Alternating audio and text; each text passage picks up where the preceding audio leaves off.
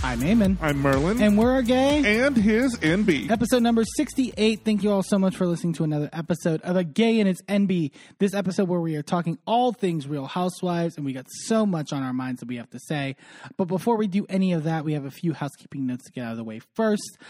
First off, wherever you're listening to us, whether that be on Apple Podcasts, Spotify, Google Podcasts, we really would find it really helpful if you can leave a rating or a review on those platforms, because not just the fact that it gives us feedback that we love and are so in need of, but also the fact that it gets us in the algorithm and helps us get seen by more and more people. So you're really doing us a service if you can leave that rating and a review.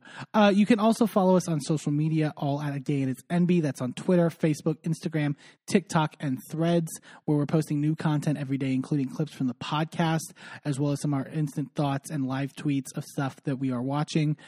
So there's a great place to get instant access to us across social media at A Gay and His Enby.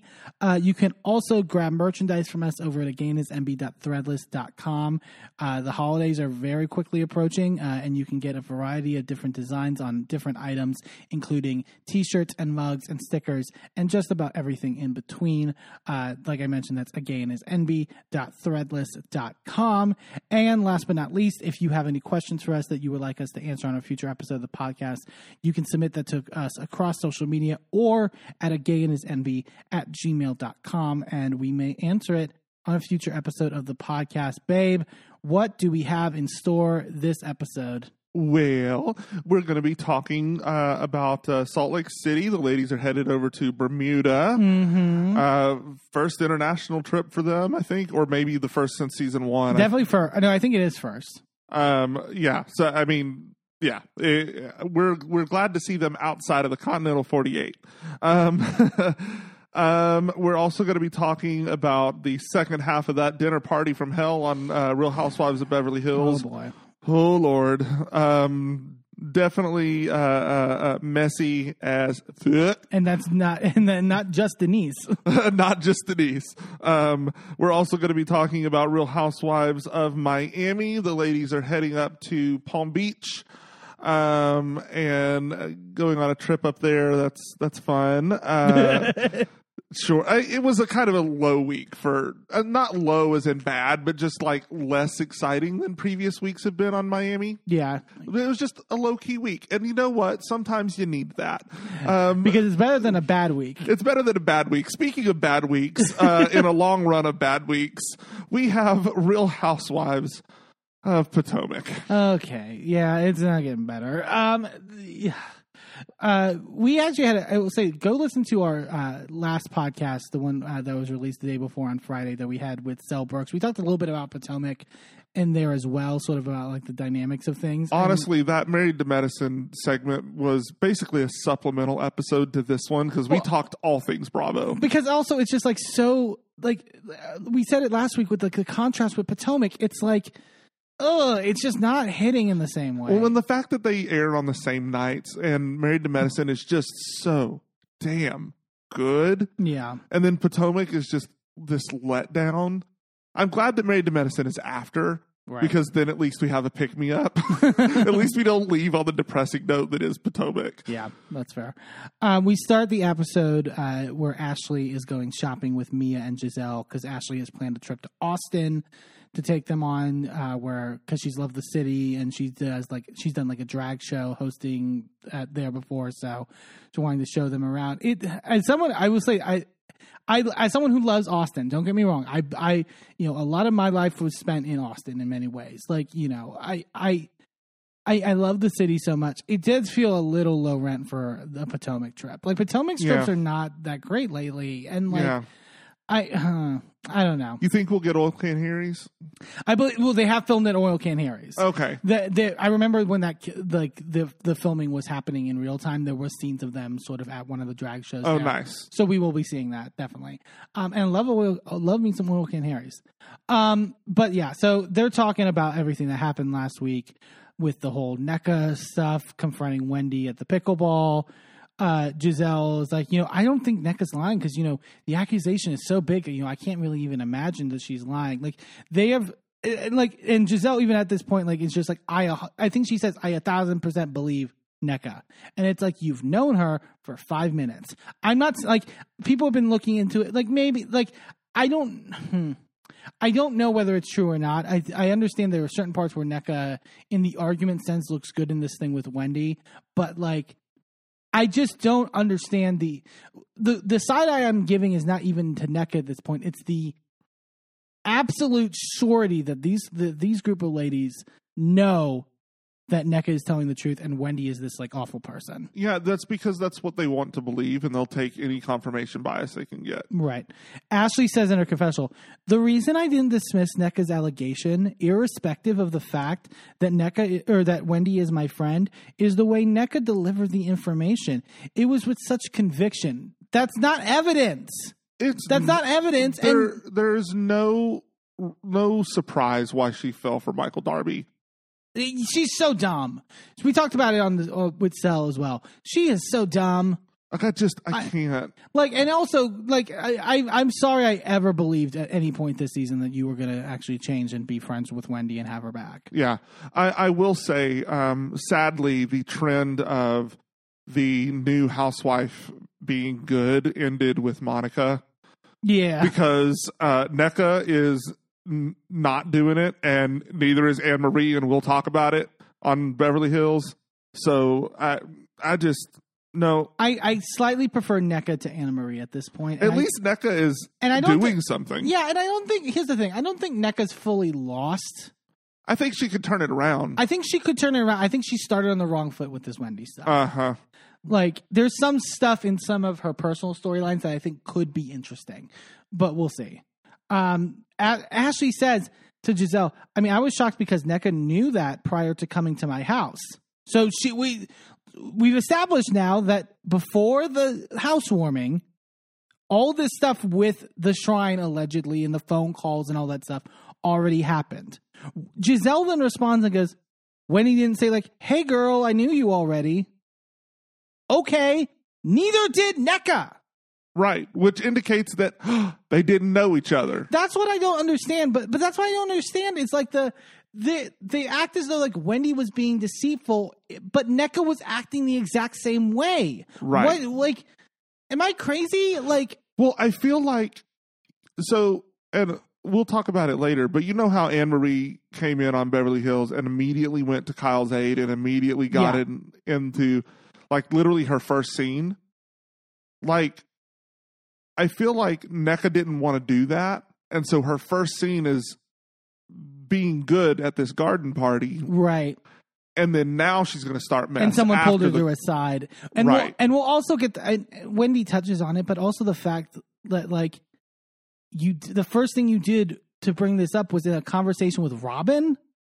Like that, the idea that was the choice that you made. Right. You don't know Robin. I thought her friend was Ashley, and that's how she came in. Like, someone who I barely know, why would the idea... I would make much more sense to bring it up to Ashley than I would with someone who I just fucking met. And also, Wendy was on Twitter after this episode with, like, receipts and, like, text messages and stuff like that. One of the things is that after the party, after the housewarming party, she gave NECA her number. And, like, so she could have corresponded with Wendy at any point to address this. Yeah. And that, it just doesn't feel right. That was the instinct, was to go to Robin and then drop the bomb like that at the pickle party. Pickleball. I mean, it was a pickle party. There were pickles.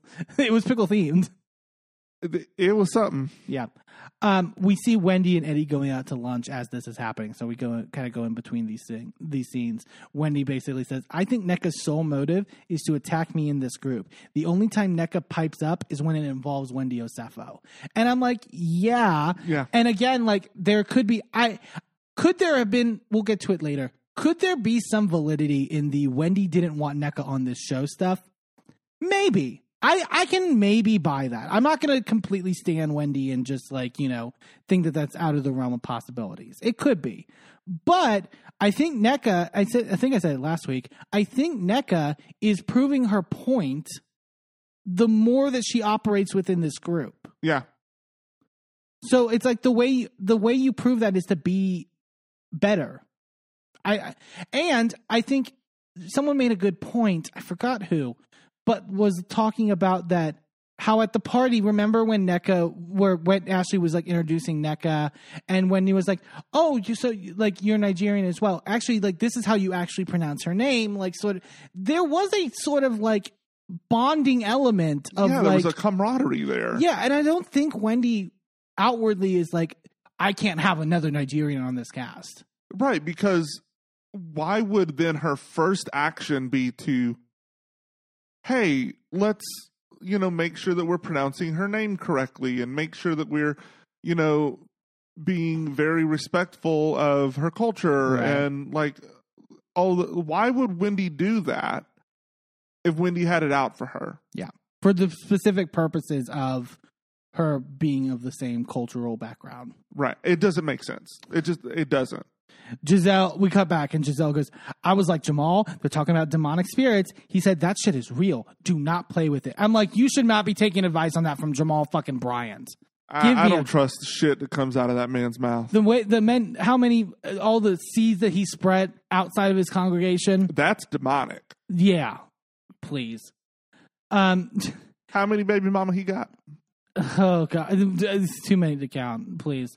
Eddie's talking about, like, look, like, I just met Ike, and we found out that we went to College Park, but, like, at different times. So they weren't even, like of the same grade level. I think they were literally, from what I could tell, one was a senior when the other was a freshman. Yeah. So they may have tangentially crossed paths, but there's no way that they were running in the same circles. But when Wendy gets asked by a producer in the confessional, like, were they ever Facebook friends? And they play this up because Wendy's like pausing and like sort of like, which, I mean, yeah, it doesn't look the best, but I agree with Wendy's point at the end of it, which is that it's a college campus. I don't know everyone I went to college with. Also, I don't know everyone you're friends with on Facebook. Right. I don't keep tabs on your Facebook friend list. Exactly. I don't keep tabs on my Facebook friend list. But that's the thing. They're like, why aren't you answering the question of whether you were Facebook friends? Because I also think Wendy's smart in the sense of I can't definitively say they were not Facebook friends, and then they pull up something that said, boom. Like, so like, it's just, it's infuriating. Yeah. Giselle goes, I hate when people are like, I don't know what my mama doing. No, you know exactly what your mama doing. And Eddie, you know exactly what Wendy's doing. They're all working together for evil. I don't know what my mama doing.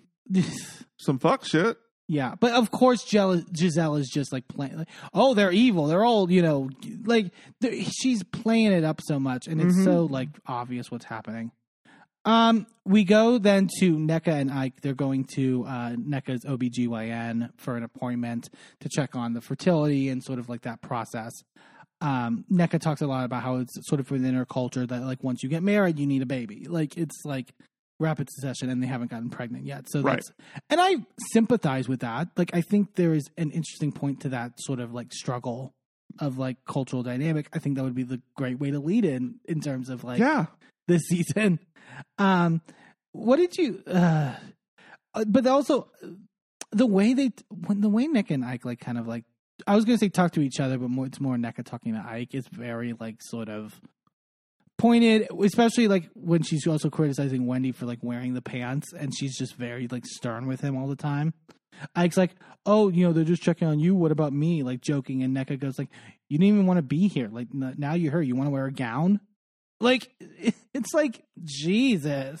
I don't understand. Like, I can't fathom getting on a platform like this and immediately running out of the gates to gun for somebody else. Right. And by the way, gunning for someone who should have been your closest ally because of your shared cultural background. Yeah. Like, I can't fathom that. Nneka then says in her confessional that she felt horrible about how things came out at pickleball. She says, I wish I could have just sat down with her privately. You could have. You literally could have. You had multiple days in which to do that. You had her phone number. But people don't understand that these shrines in Nigeria are very real. The only reason someone submits your name is for death and destruction. She then says, I'm such an honest, transparent person that the information just flowed out naturally because I didn't understand why she was continuing to be fake. You were also being fake. And also, if you're saying she was being fake at pickleball, she was also then being fake at, again, Ashley's Shorehouse, or not Shorehouse, fake Shorehouse. Then why didn't it flow out then naturally? Right. Like, whatever. They meet with Dr. Moore, who's also Nigerian. I thought I get that it's like, he was like, oh, bonding with them about like, I thought some of the like discussions were just like really weird in sort of how his like bedside manner. It was like opposite Dr. Jackie. Like when Dr. Jackie is like, I want her to be my doctor. Like he talked about like, I mean, yeah, so you're Nigerian, so you're definitely like really fertile. I'm like, I don't think I get that like maybe that's like trends, but it's like, that's not like a medical opinion. Right. Well, and to me, this was reminding me so much of Angie K on Salt Lake City, where she can't stop saying Greek. Oh, like yeah. I swear, not as egregious in my opinion, but I mean, we'll get to it. When you look at how long she's been on the show, right? 3 episodes. Yeah, and everything that she has said has had something to do with being Nigerian, right? Whether it is coming for Wendy for their cultural stuff, whether it is, pronouncing her name properly, or no, it's fine. They're American. They can say it however, like that sort of thing. Yeah. Or making sure that you go to see a Nigerian OBGYN. Like, come on. I think I see what you're saying. I think if it wasn't the targeting of Wendy, if that wasn't the thing, I think it wouldn't be as bad. Right. It wouldn't be as bad. If she just came in and used this storyline that is already there, right? The very real storyline of there's this pressure in my culture once you're married to get pregnant and, have a family. I get that. That's a wonderful storyline to start with. Yeah. Let's do that. And the fact that you want someone who is sensitive to those cultural ties with having a Nigerian OBGYN, that makes total sense. Yeah. But to stack that on top of all of this other stuff with Wendy, it seems a little forced. Yeah, I can see that. Ike, so he tells Ike basically that he's pretty good in terms of like the virality or whatever of his sperm. And he's like, yeah, you're Nigerians, you're fertile. So, but Nneka's like, but I don't have a baby yet. So, and I can understand that being internalized as a woman, right? It's like if that your body is failing in terms of actually like right. doing this. I can understand that frustration. Don't get me wrong. And I can't, as much as I don't like the way she talked to Ike, I understand when the doctor leaves and Ike is so excited that his sperm are great that he's like moonwalking and it's like, baby, you have to trust me. There's a reason I make the big bucks, like joking. And she's just like, if you don't think you need to be here, then keep quiet. And then he's like, I just say, and she goes, stop talking. Like pissed. Well, I get why she's pissed, but it's like, I mean, I get it though. Like he's sitting there celebrating and it's like, okay, well, if there's nothing wrong with you, the implication is there's something wrong with me. Yeah. I think she's short-tempered as we've seen on her time on the show, but I also think Ike's kind of annoying. Yeah, I agree. We then go to Gordon and Mia going to therapy. Oh Lord! This scene was fascinating. I predict that the therapy between them will be just as useless as the therapy between fucking Ralph and Drew on Atlanta. Well, clearly it didn't work. Yeah, clearly. But I also love when she starts with the therapist.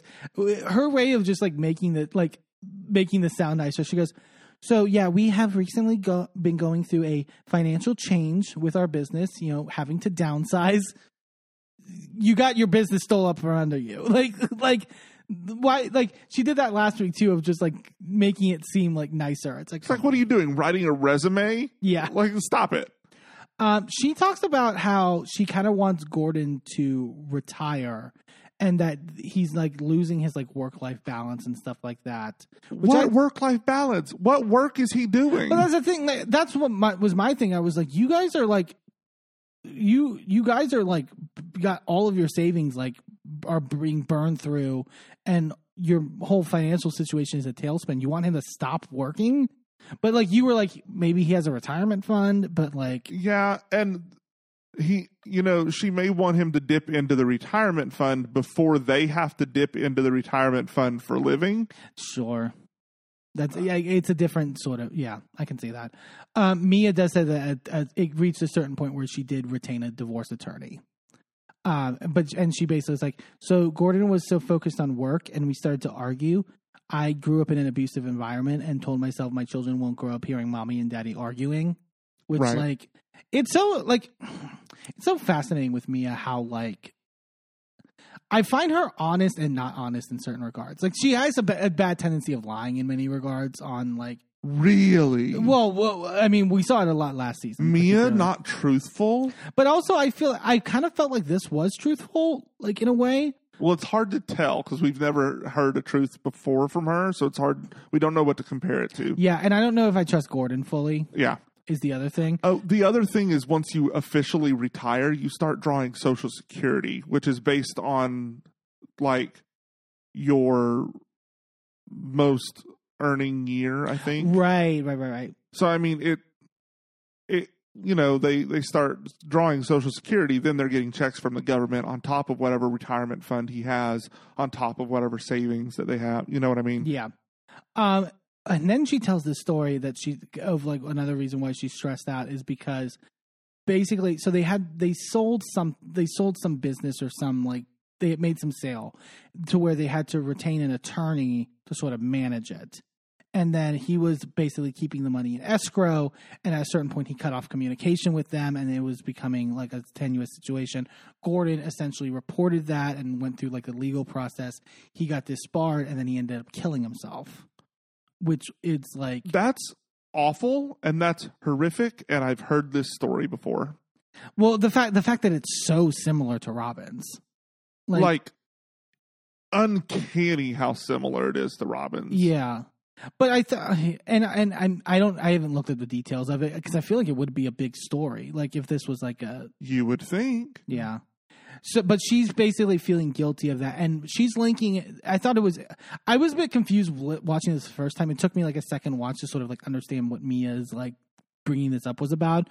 But she's worried that because of the whole stuff with her family, with the family business, like stuff with her, because it's Gordon's family that like screwed them over, right? From their business with the joint. Maybe. Can't remember. But she's worried that would happen again if Gordon goes a legal route by trying, because Gordon's basically like, I'm starting a lawsuit and I'm going to get our money and I'm going to, go about this. I can't follow that train of thought. Like it's confusing to me what argument she's making. Yeah. And so I don't quite know whether that has any validity or not. Yeah. You know what I mean? It's maybe it is a little like convoluted. Convoluted, yes, probably. But also like superstitious isn't the word. What am I thinking? Like you're overly sensitive, maybe. Like, because I understand it triggers you. Like the idea that we did something. Maybe? Paranoid. Like she did something, whether valid or not, and this person ended up killing himself. Right. Like I can understand that guilt, but it's like, I don't know how it translates to this case. Yeah. I don't know. Mia's done a lot of awful things on her time in the show, and I just feel like if you can't feel guilty for those things, why do you feel guilty for this thing that's not your fault? Yeah. Yeah, that's true. But I mean, this is a bigger thing, like a person's life has ended. But right.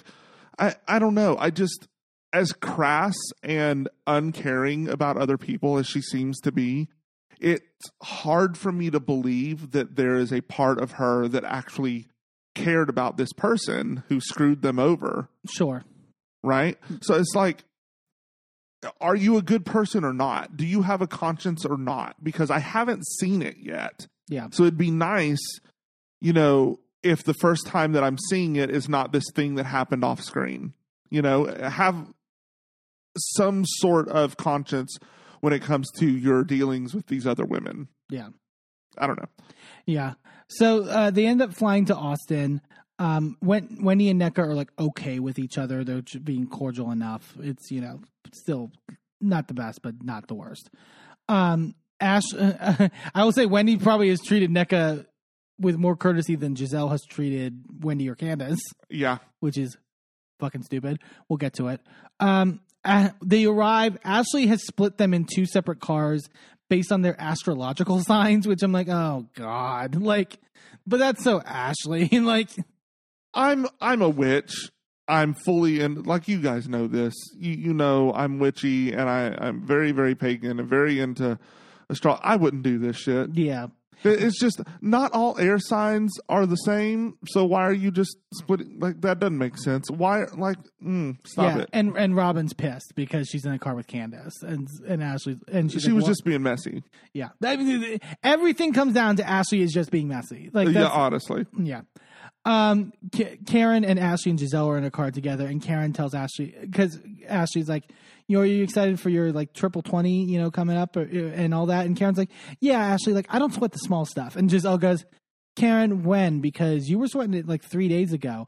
They played the clip of her like thanking Robin and Juan for coming as if that was like malicious. And I was like, what? It was she was she was addressing the elephant in the fucking room.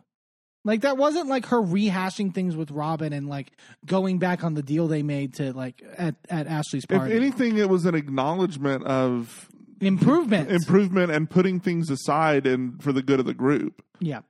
But then, so Karen then goes off about sort of her how she's handling Robin. And it all comes down to pie. Oh, Lord. This fucking analogy. I cut the pie in half at our home, Ashley, and I put the other half of my concerns in the freezer. So, like, here's the thing. I don't put the whole pie in my mouth, and Giselle goes, I don't want you to put any pie in your mouth. Like, and then we get all the visuals. As much as some people have been harping on the graphics team, I understand it because it's the same graphics team. This was necessary because I was lost. The Robin with the pie, and then the pie split, and then it's in the freezer. And here's the thing: when she explained it on Watch What Happens Live, I got it. It's just the weirdest choices of pie. Yeah. Mm-hmm. Of like, I've dealt with like the superficial stuff. We're still going to deal with the wand stuff. And I'm putting that in the freezer. That goes in the freezer. And then I'm going to unthaw it. I can't. And then Karen, her confessional, goes, is Robin a liar? She'll lie for Juan all day, all night, even on Sunday. I don't know why she won't come out and tell me the truth. Because she really wants to be friends with me. I was like, Karen. Karen was on something, and Karen's carrying this season. Like, yeah. She's so fucking funny and stupid, and I love her for it. They all get to the hotel. They head to the room, and I had fucking chills because that fucking Casamigos bottle that's on the table that Giselle's like, oh, thank you. Like, somebody hide it. Candace should have fucking like threw it out the goddamn window. I would have cackled. She knows those horror stories. Hell fucking no. And just yeets it. Like, just walk in the middle of the night and Candace is pouring it down the sink. Yeah. Ashley decides that she's getting a penthouse suite and she's giving the other penthouse suite to Robin, which even I was like, that's bullshit. Yeah. Karen says, I'd rather sleep in my little bitty cubbyhole of a room than be in a suite knowing that I didn't deserve it. So Karen, and then I don't know even how it comes up, but then Karen then brings up to the group. So like everyone knows I have this visual this year of doing pie. More pie. They bring up because I don't even know why it came up, but they bring up the Robin thing. Wendy goes, I thought y'all squashed it. And then Karen goes, it's not over. My half of the pie is in the freezer. It has 2 pieces now. I cut it in half. And the one time I laughed at Robin, Karen goes, we're down to 1/2 of the half in the freezer. And Robin goes, that would be a quarter. I was like, that was funny, Robin. In case y'all wasn't mathing, the math is mathing. Karen in her confessional, I liken Robin to a pie. I bought it from Safeway, $2. A motion of truth is a lie. Robin's ass, she's on freeze. I'm going to unthaw that pie, though. When you tell the truth and confess your sins. I was like, so many mixed metaphors. Like, oh, God. So basically, Ashley tells them the plan of like, we're going to go by the pool for a little bit and then we'll go out to dinner later. Everyone goes to their rooms and everyone has just like construction right by their window. And it's just like, oh. Lovely views. Guys, but here's the thing. We'll say this from experience. That's Texas. Yeah. There are construction like areas that I have like had at, where I used to live been gone for like a couple years, come back and it's still there. Like, it's like I-35 has been under construction my entire life. Meanwhile, we're in Pennsylvania where was I-95 like burns halfway down and they fix it in 2 weeks. Yeah, it was great. We love it. Thanks, Governor Shapiro.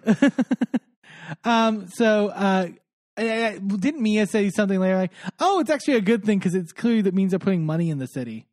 I guess, but like it's always there. Yeah. Candace, Karen, and Wendy are sitting poolside, and they're talking about everything. I love Candace going, "What's going on with you and Miss Necka Necka?" Wendy tells her, "Look, I don't feel like I have to say anything else. I don't know Necka from a can of paint." It was an odd choice. Yeah. There's a lot of odd choices in this episode. Yeah. So then Ashley, Giselle, and Necka all end up joining them at certain points. Karen, again, is doing this Lord's work trying to, like, moderate and, like, get to a place where they can actually move forward. And Karen's like, in order to move together, like, I kind of need to address the things with, you, Giselle, and you, Candace. Karen goes, Giselle, I feel like when Candace is in the room, you're much quieter. And Giselle goes, I'm totally fine. Lies. Like, but basically, she's also saying, I'm fine with the quietness. And it's like, great, I'm not as a viewer. Yeah. I'm glad you're happy, Giselle. You're content with how you exist in life. Because, I mean, it is about your mental health. Whatever. We'll get to it. But at the end of the day, you have stayed on this show because as messy and problematic as you have been, you're entertaining. Yeah. This isn't entertaining. This is not entertaining. And you're going to be on the ship that is shipping out Robin at the end of the season if you're not careful. Yeah. Candace goes, I mean, there's nothing really to face. She does not want to acknowledge me because she thinks if she doesn't speak to me, I will disappear. But my black ass is still sitting here. And I'm like, good on you, Candace, for calling it the fuck out for what it is. Yeah.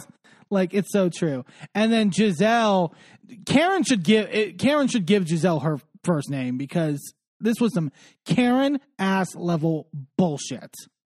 She goes, for my mental space and for the safety of me and my children, I choose to not participate in any capacity. Your children, give me a literal fucking break. I couldn't eye roll hard enough. Giselle really pissed me off at this the episode. At the most in which that you are upset about the whole dwindling uterus comment. How does that affect your children? It doesn't. It doesn't affect your children in no which way. And then Candace calls it out and goes, but I believe it was my bonus children and my husband whose safety and reputation and overall mental state were in disarray because of the things that she was saying. Giselle just goes, the end. Like, because you have no response. Yeah. You're saying the end because there's no counter to that, because there's no counter argument. You spread a malicious rumor about Chris with no fucking backing that could damage, can damage someone's career. Right. You know that.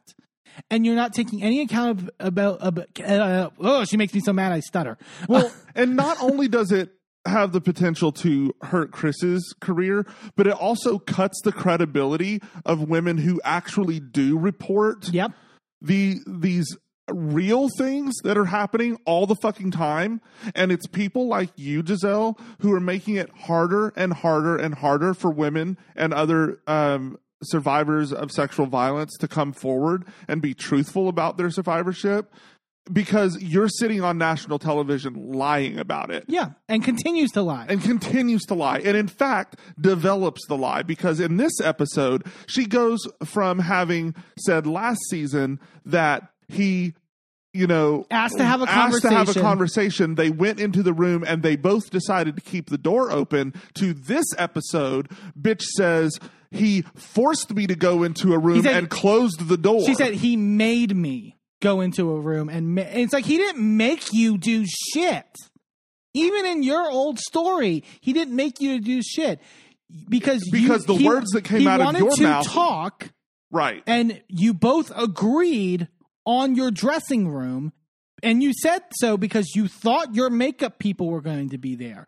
And by the way, someone pointed out. By the way, the idea that you thought your makeup people were going to be there But you didn't maybe think that Chris also thought the makeup people were going to be there? No, because he was supposed to somehow have known that they were going. So they were already gone. Yeah. Candace says in her confessional, you cannot make up lies about any person and expect not to get your ass handed to you. It's like, exactly. You can't, like, as much, the comment of the dwindling uterus and all that stuff on its own is terrible, but you cannot play victim because of what precipitated it. Right. And you know what precipitated it, and you don't own your fucking shit. I used this analogy on the last episode, but, Giselle, you can't be mad when Candace gives you exactly what you asked for. Right. She went on Amazon.candace.com and put that dwindling uterus comment in her basket. And she checked out and it got shipped to her doorstep. And all of a sudden, now Giselle is mad. Now Giselle is mad that she has a dwindling uterus on her doorstep. Well, bitch, you ordered it. Yeah. Like, Period. you asked for it. All that Candace did was deliver what you asked for. If you didn't want Candace to come for your dwindling uterus, you should not have asked her to. Yeah. Giselle says, Karen, right now you and I are in a good place and I like it. And Karen calls her out and goes, I do too, but if we can get there and we've been through hell and back, isn't there hope for other people? And that's always been my frustration, is that she's forgiven Candace or Karen. She's forgiven other people, but Candace and Wendy, suddenly it's too much. Suddenly you're like, I can't for the life of me figure out what the difference is between Candace and Wendy and everyone else on the cast. I think it's a skin color thing. I'm sorry. I do think it is. But also I think Candace is so good, particularly, of calling out Giselle's bullshit. Well, and Giselle also realizes that Karen will back down for the good of the group. Right. So because she will do that, she will take advantage of Karen in every way that she possibly can. Yeah. And Karen, because she cares more about the group and the show than she does about little old Giselle and her bullshit, will deal with it. Yeah. Candace don't give a shit. Candace has another career. Candace will leave the show if she needs to. Right. But Karen ain't going to do that because Karen loves being Grand Dame of Potomac. And this is her kingdom. Yeah. Karen also says to Giselle, like, you were alarmingly quiet at pickleball. And this is where Giselle goes, to be honest with you, the whole witchcraft stuff was disturbing to me. And then we get into this stuff. Candace says, that's a disturbing and harsh allegation. She's talking to NECA. And if you believe that, that's one thing. And NECA goes, I do. Wendy goes, you said that you do? And NECA goes, because she said it. You weren't on the phone call. I get that you would believe your family member. Don't get me wrong. Right. I understand that. But you can't say it with definitiveness that is what was said on the phone call. I get you have the phone record, right. Whatever. You don't know what was said on the call. Right. And I'm just saying, don't talk as if it's like a factoid, right? Right. Like it's secondhand information. Yeah. The one thing I will give NECA in terms of like the stuff people were saying online, she says at this point, like, look, in my whole 40 years of life, no one has threatened me with a shrine. And people were like, oh, calling you out for lying because at the doctor's office with the OBGYN, you said that you were 35. To me, I don't like to give NECA anything really. I didn't think that was a big deal. Because people like to say 40 years of life when you're 35 is not that crazy. Like I didn't find that to be like the bigger issue. There were other stuff that I found issues with. Wendy goes, these are things you weren't on the phone to hear. And NECA goes, my in-law is not a liar. And then Giselle piping up immediately because now she's not just the innocent bystander. Now she's like the ally at this point. Right. She goes, but I mean, your mom has said things about Mia. And when he goes, not that type of stuff. And but also like, this is the one time in the last like 2 seasons that Giselle has like addressed Mia or addressed Wendy directly. It's only for the purposes of trying to undercut Wendy. Right. Robin and Mia then join at this point, and Giselle goes, oh, since, Mia's here. So like Wendy's mom on social kind of put you on like an altar, right? It's like, oh my fucking God. Wendy then decides, okay, I'm going to pull up the post of what my mom posted about Mia. And she reads it. I did find it funny. She's reading. She goes, well, ugly inside and out, crater face Mia, a bombastic, ignorant, nonsensical, baseless, wannabe CEO, troublemaker. And then she goes, Mia, I'm only reading this because Giselle mentioned it. And Mia goes, I kind of forgot. Thanks for reminding me. I mean, I'm waiting for when she says something egregious. Well, I mean, this had to have been witchcraft, because then she goes, to hell with Mia and Peter. Oh, yes, I say Holy Ghost fire on Mia and Peter and thunderstorm, amen. There's no witchcraft there. And all the girls in the Green Eye Bandit side are like, this doesn't help Wendy's point. You don't say stuff like that. Yeah, that's like kind of proving it. You ignorant fuckers. I do not believe. I in no way believe that you believe that has to do with witchcraft. I mean, technically it could. But the whole thing that you're accusing her of is not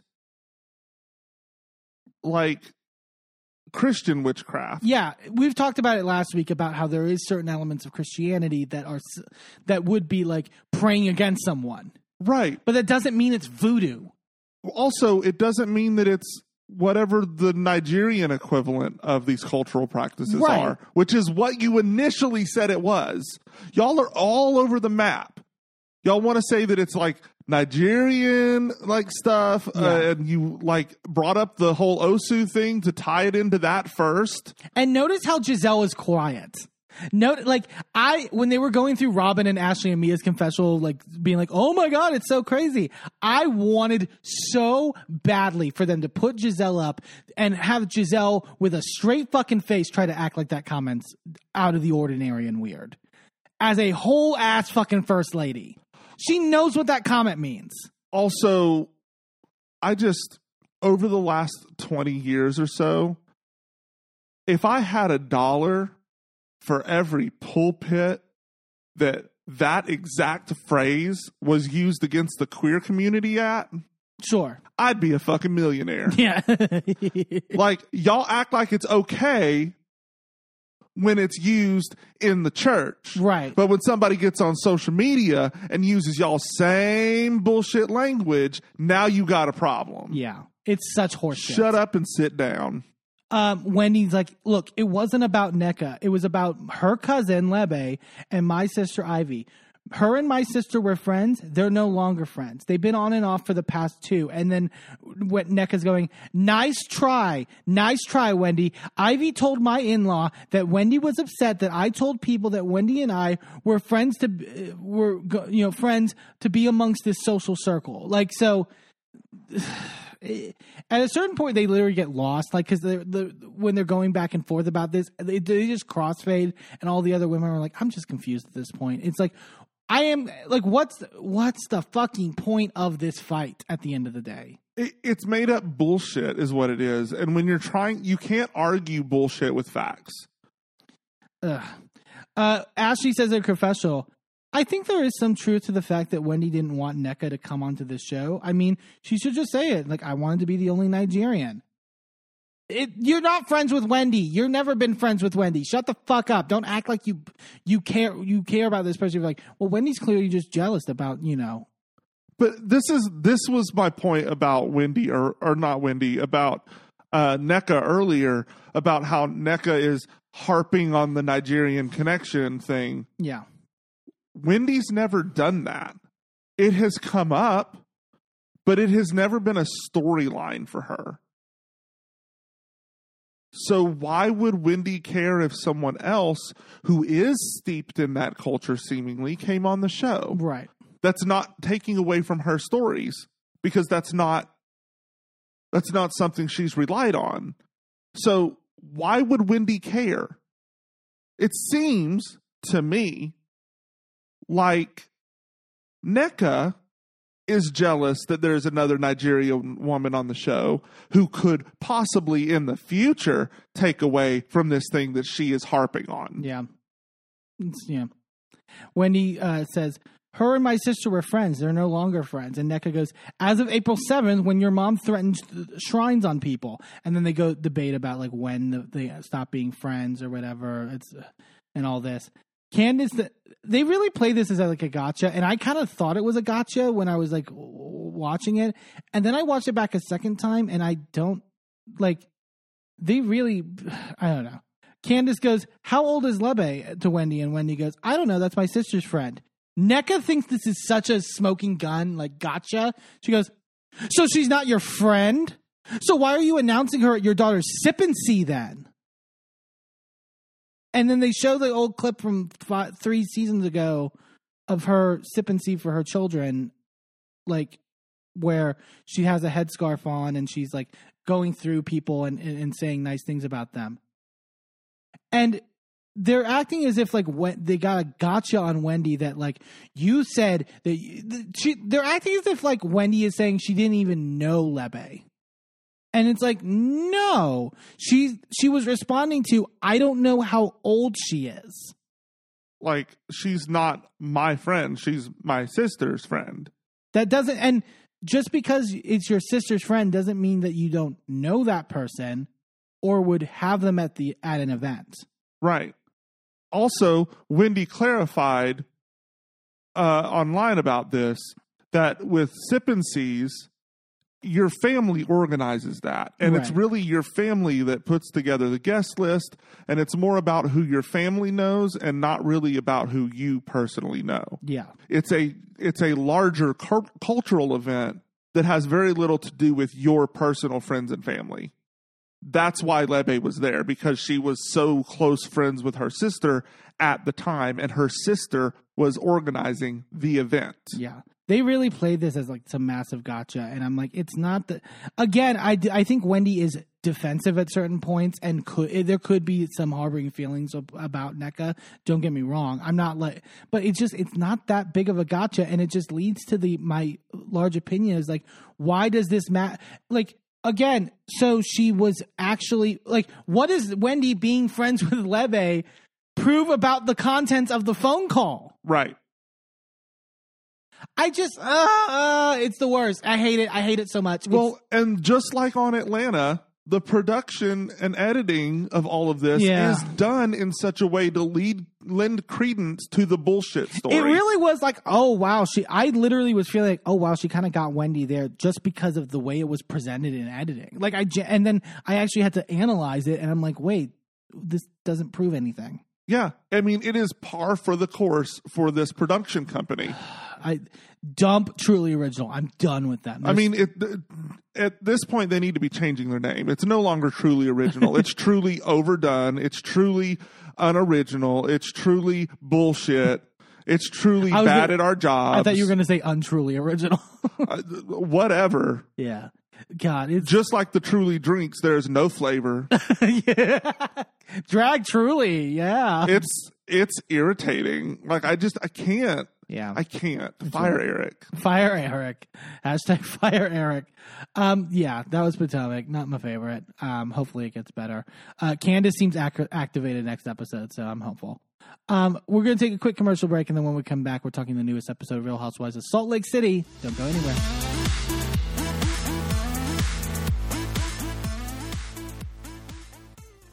Well, hello, friends. I'm your pal in the mainstream media. And I'm the Riz. And, you know, Riz, it takes years of strenuous, dedicated training before you're worthy to step inside a professional wrestling ring.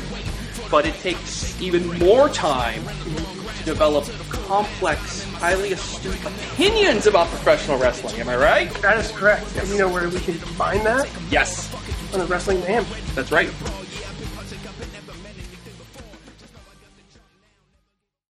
Do you want something new to put on your reading list? Are you feeling your holiday spirit grow while also being astutely politically in tune? Then you'll want to pick up The Santa Strike, a new book by Shanna Hamaker. While home in Midland, Texas, on a weekend visit with the eccentric uncle who raised him, Marion Wachlowski, otherwise known as Mary, discovers a long-forgotten letter Uncle Joe wrote to Santa Claus. Mary keeps it to share with his girlfriend Lindsay and his best friend Tommy. At first, they consider the letter to be nothing more than a silly lark. What kind of grown man would write a letter to Santa?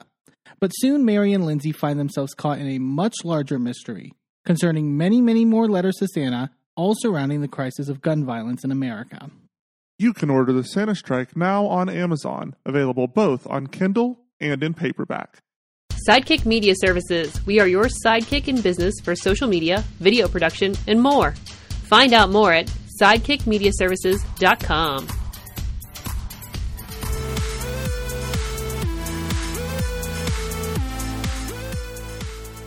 Welcome back to A Gay and His Enby. Let's head on down to Bermuda, where Meredith adds a room with a bathtub to the long list of things lost in the Bermuda Triangle on Real Housewives of Salt Lake City. Real Housewives of Salt Lake City for this week. This was a fun episode. And, like, bonkers. I'm excited for this Bermuda trip.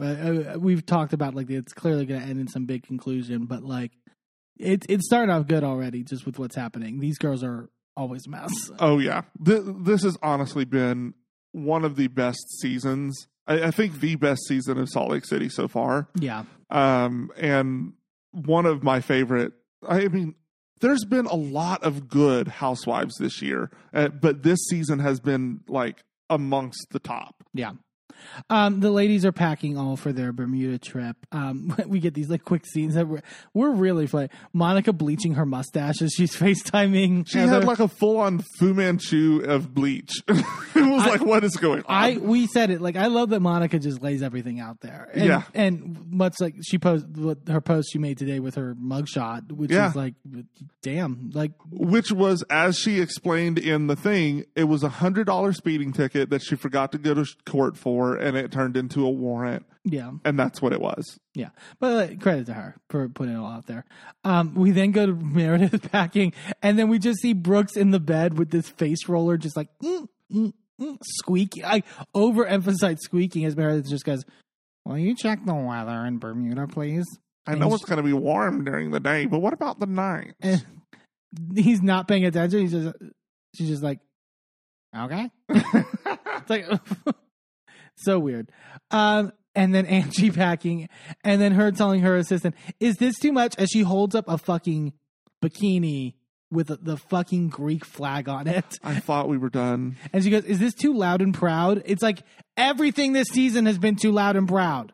I thought we were done.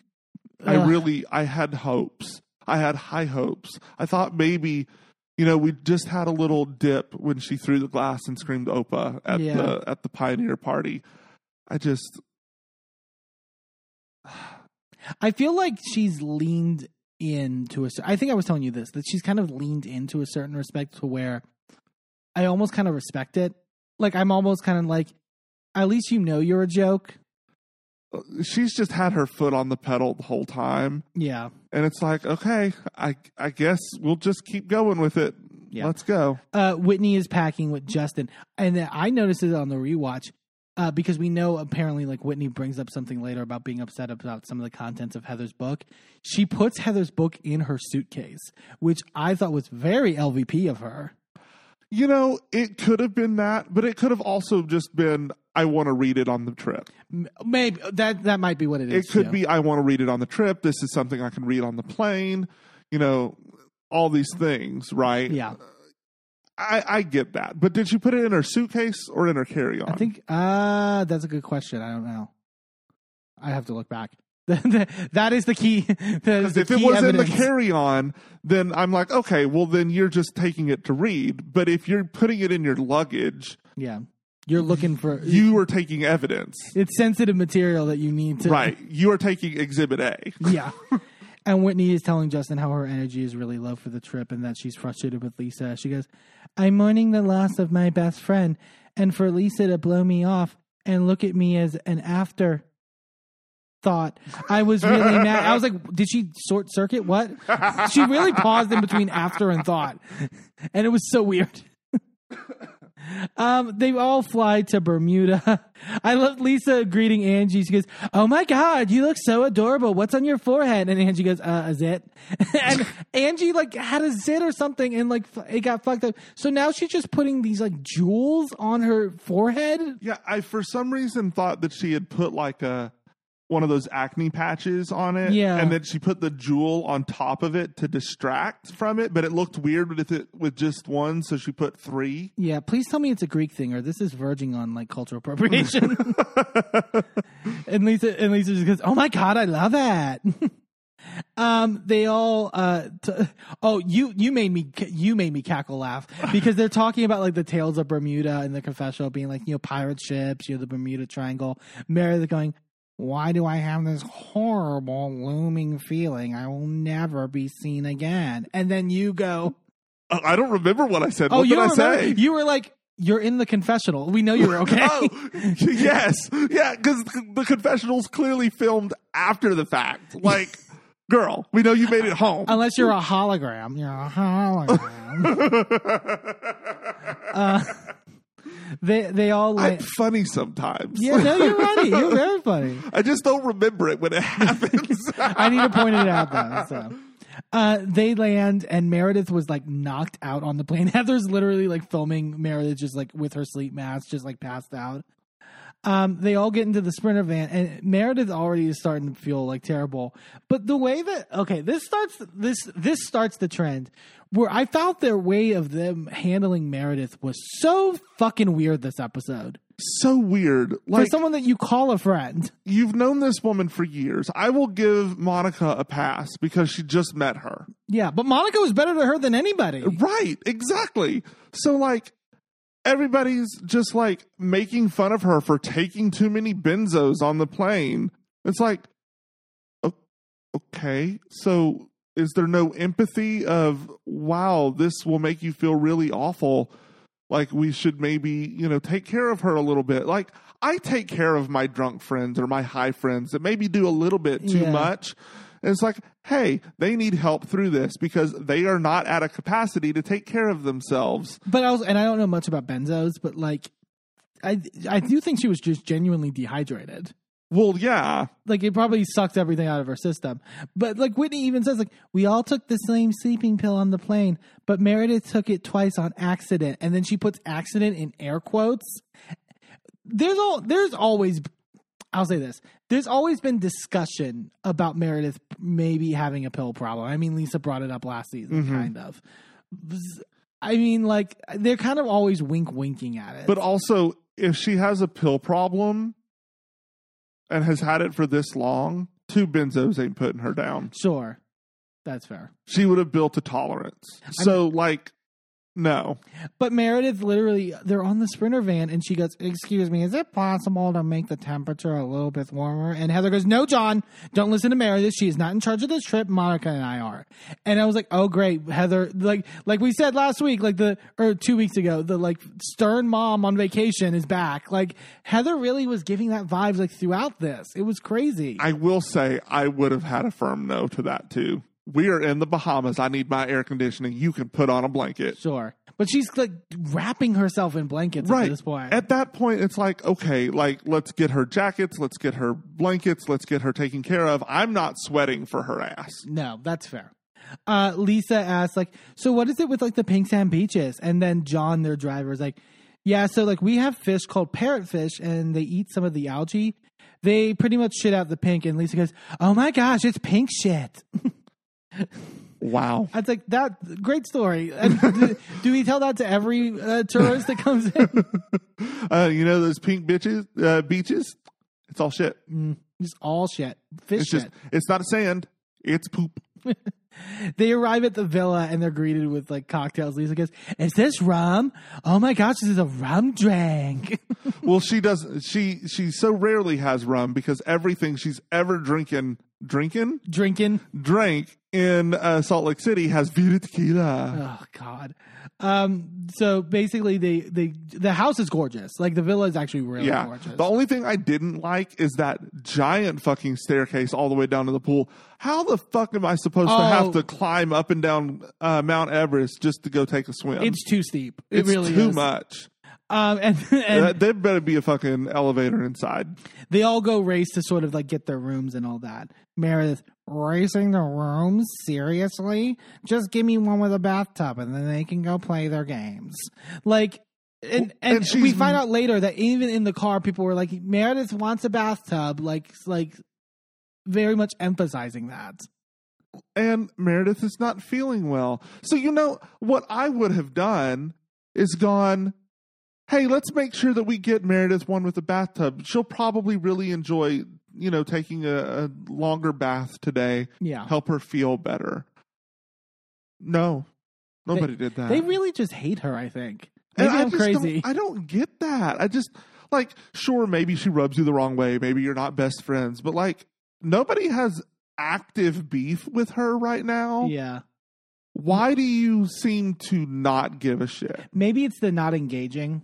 I feel like maybe they underhandedly think she doesn't engage enough in the season or something. Which she did with the whole rumors and that. I don't know. It just felt weirdly personal. And she did say last season that she was disengaging. Yeah. So.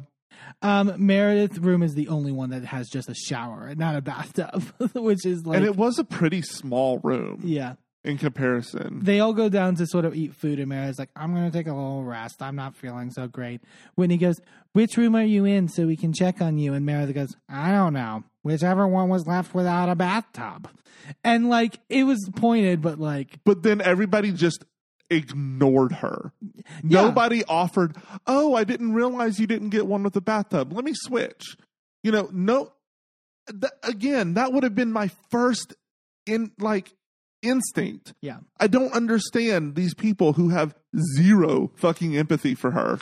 Heather literally says in the confessional, the trip is ruined. Meredith Mark doesn't have a bathtub. We should all go home now. Pack your bags, kids. It's But why would you want someone who is upset on the trip? Exactly. Why would you not do everything you can? If you are not someone who takes baths and instead takes showers, why would you purposefully hold that from her? Yeah. It's crazy. Because she's going to be awful to deal with the whole time. It should be at least self-preservation. I just don't understand the logic. Right. Monica basically is I'm going to make Meredith a plate and then go check on her. Lisa is that's nice of her. It was just weirdly pointed. Heather and Lisa are talking, and Heather asks Lisa, how are you and Whitney? And Lisa's I left Meredith's event upset. I'm not talking right now. And then Whitney is talking to Angie on the beach as this is happening, and Whitney explains that she texted Lisa afterwards and she never got a response, and so they haven't really communicated. Whitney in her confessional then goes, it took me years to break through to Lisa. I feel like me being that positive person in her life was a pivotal moment, and she became this better version of herself, which... Yeah. Her expressly saying what Heather is then about to relay. This was the funniest shit to me. This made me... Lisa is so delusional, but god damn she's funny in how delusional she is. What's so funny about it, though, is that normally with a game of telephone, the wording gets completely distorted. Yeah. In this, the wording doesn't ever get distorted. Not that much. What gets distorted instead is the tone in which it is delivered. See, I don't even think it was. I will say slightly. I'll give you that. So Heather takes it to Lisa with this slant to it, but she says the same thing. It's just with a different sort of attitude. She starts it slanted. Right. She starts it. She goes, Whitney says that she's been helping you, not make it all about you. The not make it all about you is pointed. Right. But the rest of it I thought was accurate. But with that base on it, yeah. Everything else is slanted. She goes, to not make it all about you, and she's, really proud of you for, not reacting strongly to things and how you're changing the way that you are. And Lisa goes, wait, what? What are you talking about? and Lisa then is immediately offended by this. Which I think she has the right to. Heather goes, she's helping you, be, intuitive and healing. And Lisa goes, when did you have that conversation with her? Tell me now. This is not okay. It's not, the fact that it's not okay that, it's just wild. It's just absolutely wild. Heather goes, you're becoming a better person because of your friendship. You don't feel like that? And Lisa goes, no. the way that Lisa goes, no, I'm fine. I've always been a good person.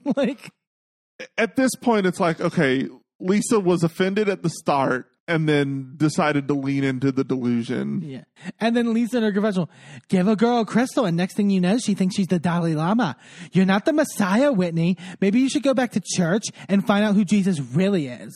Well, he's not the Dalai Lama. Hi, Dalai Lama. I bet she thinks the Dalai Lama is literally just a llama doll. Is that what she thinks she's reading in the Book of Mormon? Does she think the Dalai Lama is like? I don't know. I don't know that she's ever read the Book of Mormon. She's halfway through it. She's halfway through the title. She's read Book of. Yeah. Lisa, this was the funniest line. Lisa then goes to Heather and goes, "You know what makes me feel like a better person? God and my husband and my kids. That's it. Unless Jesus Christ comes walking across that water, no one's having influence on me." Jesus Christ, literally. Fuck, it's so fucking ridiculous. Then what's the point of friendship then? Yeah, exactly. Like, friendship is not for me to be a better person. What is the point of community? What is the point of lifting each other up or calling out? Like, even if you want to talk about the negative parts, right? Like calling each other out for bullshit. What's the point then, if not to better someone? What are you doing? Just go home at that point. Just go home. Go home. Shout out to Willem. Yeah. Monica is checking on Meredith in her room and asking how she's feeling. And Meredith goes, "My feelings were hurt by the way it was handled. You guys see that I'm not feeling well at all. I'm walking around Bermuda in a blanket, and then it's like, let's make sure Meredith gets a bathtub, and somehow I don't."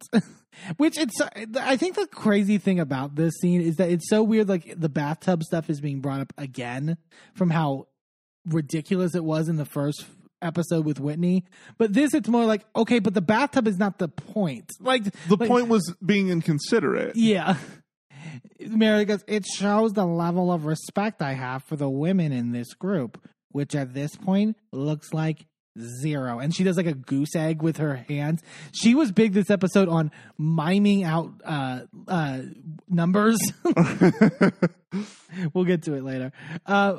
Monica then goes and tells Lisa and Heather that Meredith's upset. And Heather's like, "Did you rock her to sleep?" And Lisa goes, "Did you swaddle her?" It's like, it was kind of like, it was mean. Like, why was it so mean? Like, I just don't understand. What happened? Because it feels like something happened off screen and everyone hates Meredith for it. Yeah. I don't understand. Why is everyone turning on the mean girl shit? Lisa, I kind of understand because of that lunch. But I mean, not that I understand, but like Lisa is like mad at Meredith from the lunch. But like Heather was like. But I didn't think that ended that horribly. Not for us, but for Lisa it did.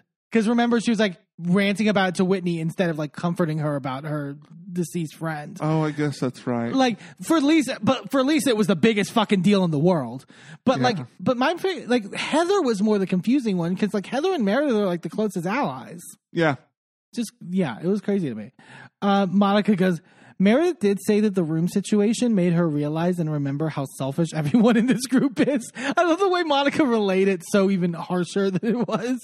I mean, but she's not wrong. Lisa goes, "I'm not selfish." And Heather goes, "She can bathe in Whitney's bathtub." I mean, I understand once Meredith's sick ass has gotten in the bed, there's no switching rooms. Yeah. Because I don't want to catch whatever the fuck that is. But at least let her use your bathtub. But yeah, use the bathtub, sure. But I love Monica in her confessional going, "I love her. I care. You know, I'm worried and concerned, but not enough to give up my room." Monica shouldn't have to. It's her birthday trip. But Heather should not have to. She also organized this trip. There are 3 other ladies. But I'm with Lisa. Lisa in her confessional, she goes, this is me. This is literally, like, Lisa was me personified. "I understand Meredith has an obsession with bathtubs, but I have an obsession with views." All of the rooms have views. But certain views are better than others. I love a good view. Fine, whatever, but all of those views are better than what you're seeing back home, so like maybe get over yourself. That's fair. And also you have a fuck ton of public space. How much time are you actually spending in your bedroom on a girl's trip? Hardly any. You are correct, but again, it's my irrational. I would not. I want the best view. That is my fair, but it's not your trip, and you're also not sick. No. I'm just saying. Whitney and Angie go like running into the ocean, and Whitney fucking fully trips and like plants in the water. Oh God. But Meredith is then texting a producer that she's not feeling well, and so they send in like a full mobile medic to like go into her room and like give her an IV drip and all that stuff. Because it's like she's not like just like full of shit. She's not like trying to get baby. She literally needs an IV at this point. She's that dehydrated. Like, why do these women not give a fuck? I don't understand. Like, I just don't understand. And they continue to not give a fuck. I cannot fathom that level of, like, it's almost hatred. It's gotta be. Like, because the first thing I would do would be want to take care of her. Yeah. And I don't understand treating someone like that. That is supposedly your friend for a long time for some of these women, since way before the show. So I don't understand. I just don't understand. Everyone is literally like, as this is happening, everyone's just FaceTiming their husbands to like say like how great the place is. They don't care. And so then they go on this like rum tasting like by the beach. Heather talks to me in a commercial. This trip is not just fun. You know, there's an educational element. I wanted to, you know, them to learn about the history and the culture. And I'm like, Heather, stop bullshitting us. Like, you wanted rum. Like, this is for you guys to drink. Sure. So, but they're still all waiting on Whitney. They're like, where's Meredith? And like, but they don't care. Like, they genuinely don't care that Meredith's not there, and don't even bother to ask why. The guys, like the bartender's like showing him off all these rums. I guess there was one rum that they made like that was honoring this Olympian, Flora Duffy and stuff like that. It comes into play later. Whitney then eventually comes down and arrives. Monica being like, "You look like a traffic cone," because she's in bright orange, but Monica is also in bright orange. But Whitney's in bright orange with that tan. I didn't like the cut of that. She loves to show off that side tattoo so much, and I'm like, nah. We can't forget her last name. Or maybe she can't forget it. Does she have memory loss? I don't mean to like play up Whitney being a ditz, but like.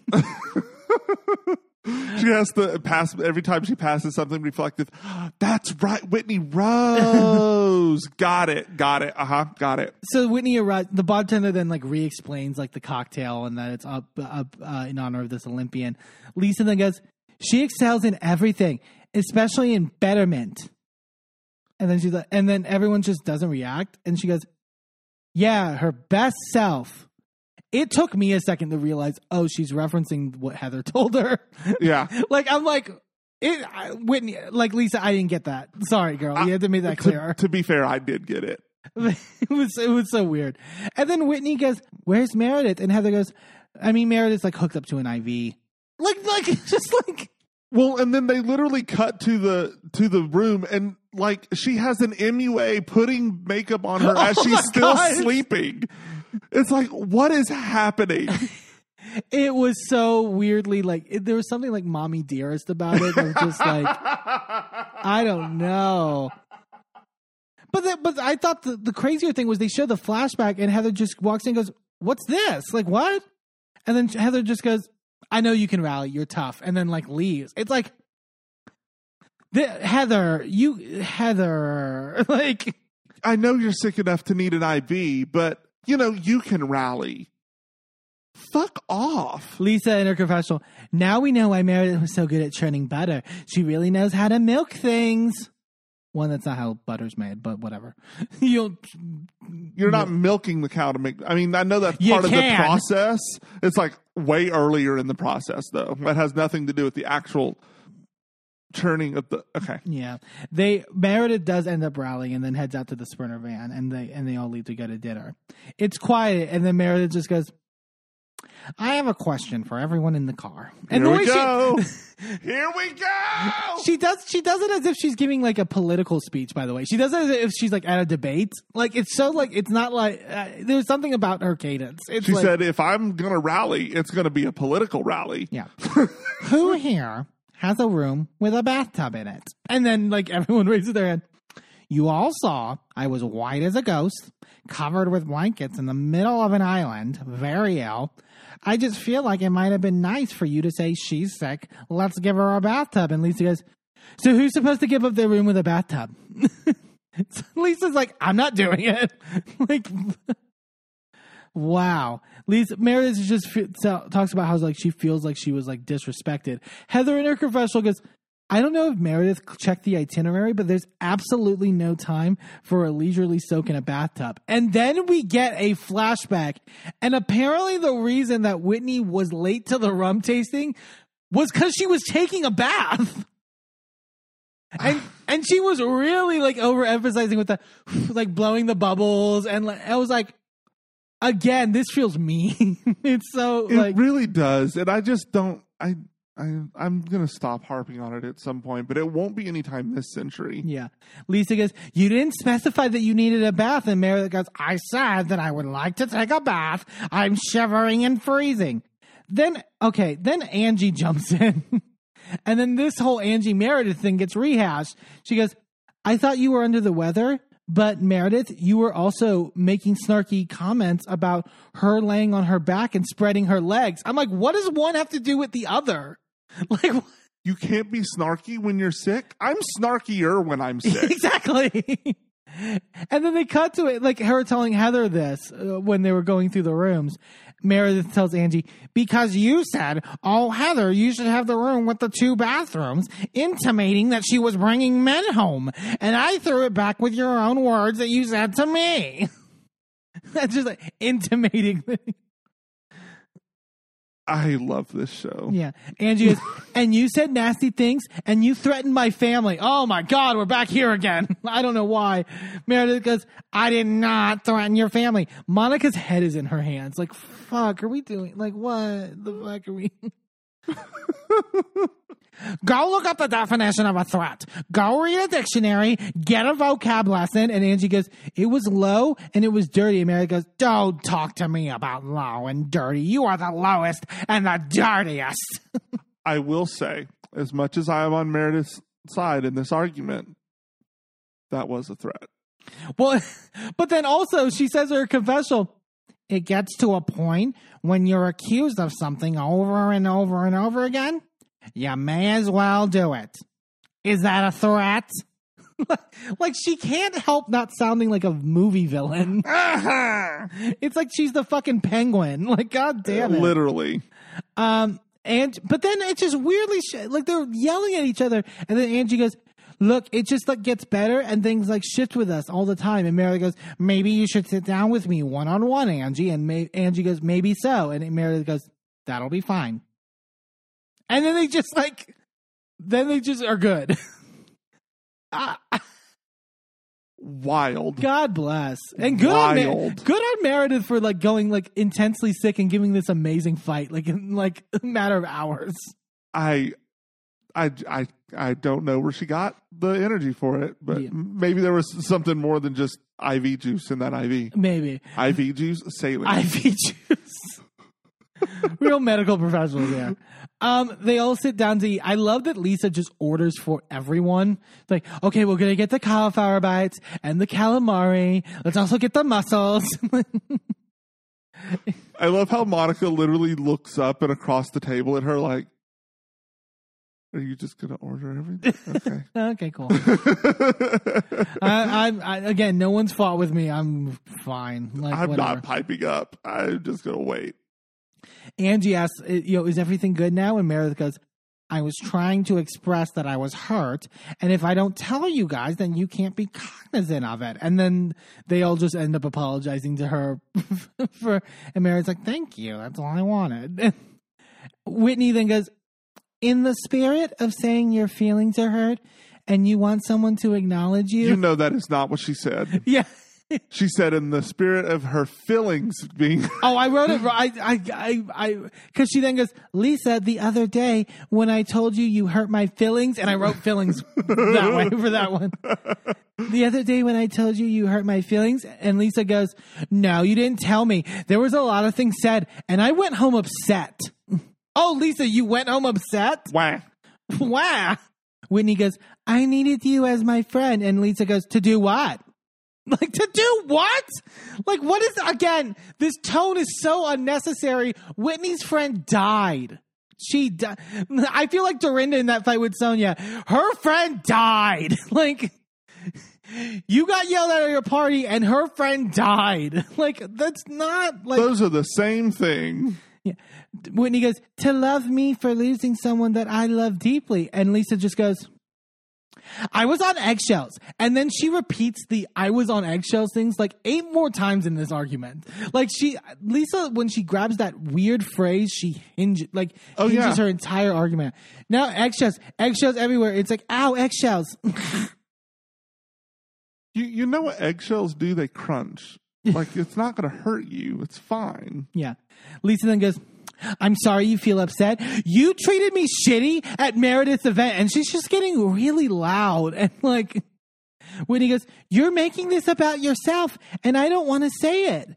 And then Lisa goes, well, let's talk about that. I guess you had a conversation with Heather where I'm self-absorbed and you're helping me be a better person. And Whitney goes, what the fuck is that? Like, upset about now at Heather about this when Whitney literally said it in her confessional.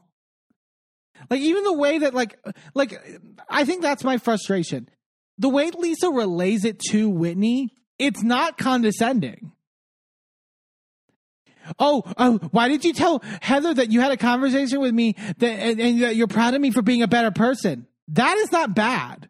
No, but the fact that Lisa is yelling about it means that there was clearly something bad that was conveyed that makes her upset about it. Yeah. Heather goes, look, you said that you had hard conversations and you're proud of her for being a better person. And Whitney goes, I am proud of her. Heather goes, that's what I told her. And Whitney goes, why are you meddling in my friendship with Lisa? I mean, I am kind of wondering why Heather said anything to her anyway. It felt like it just came up to me. Maybe I'm wrong.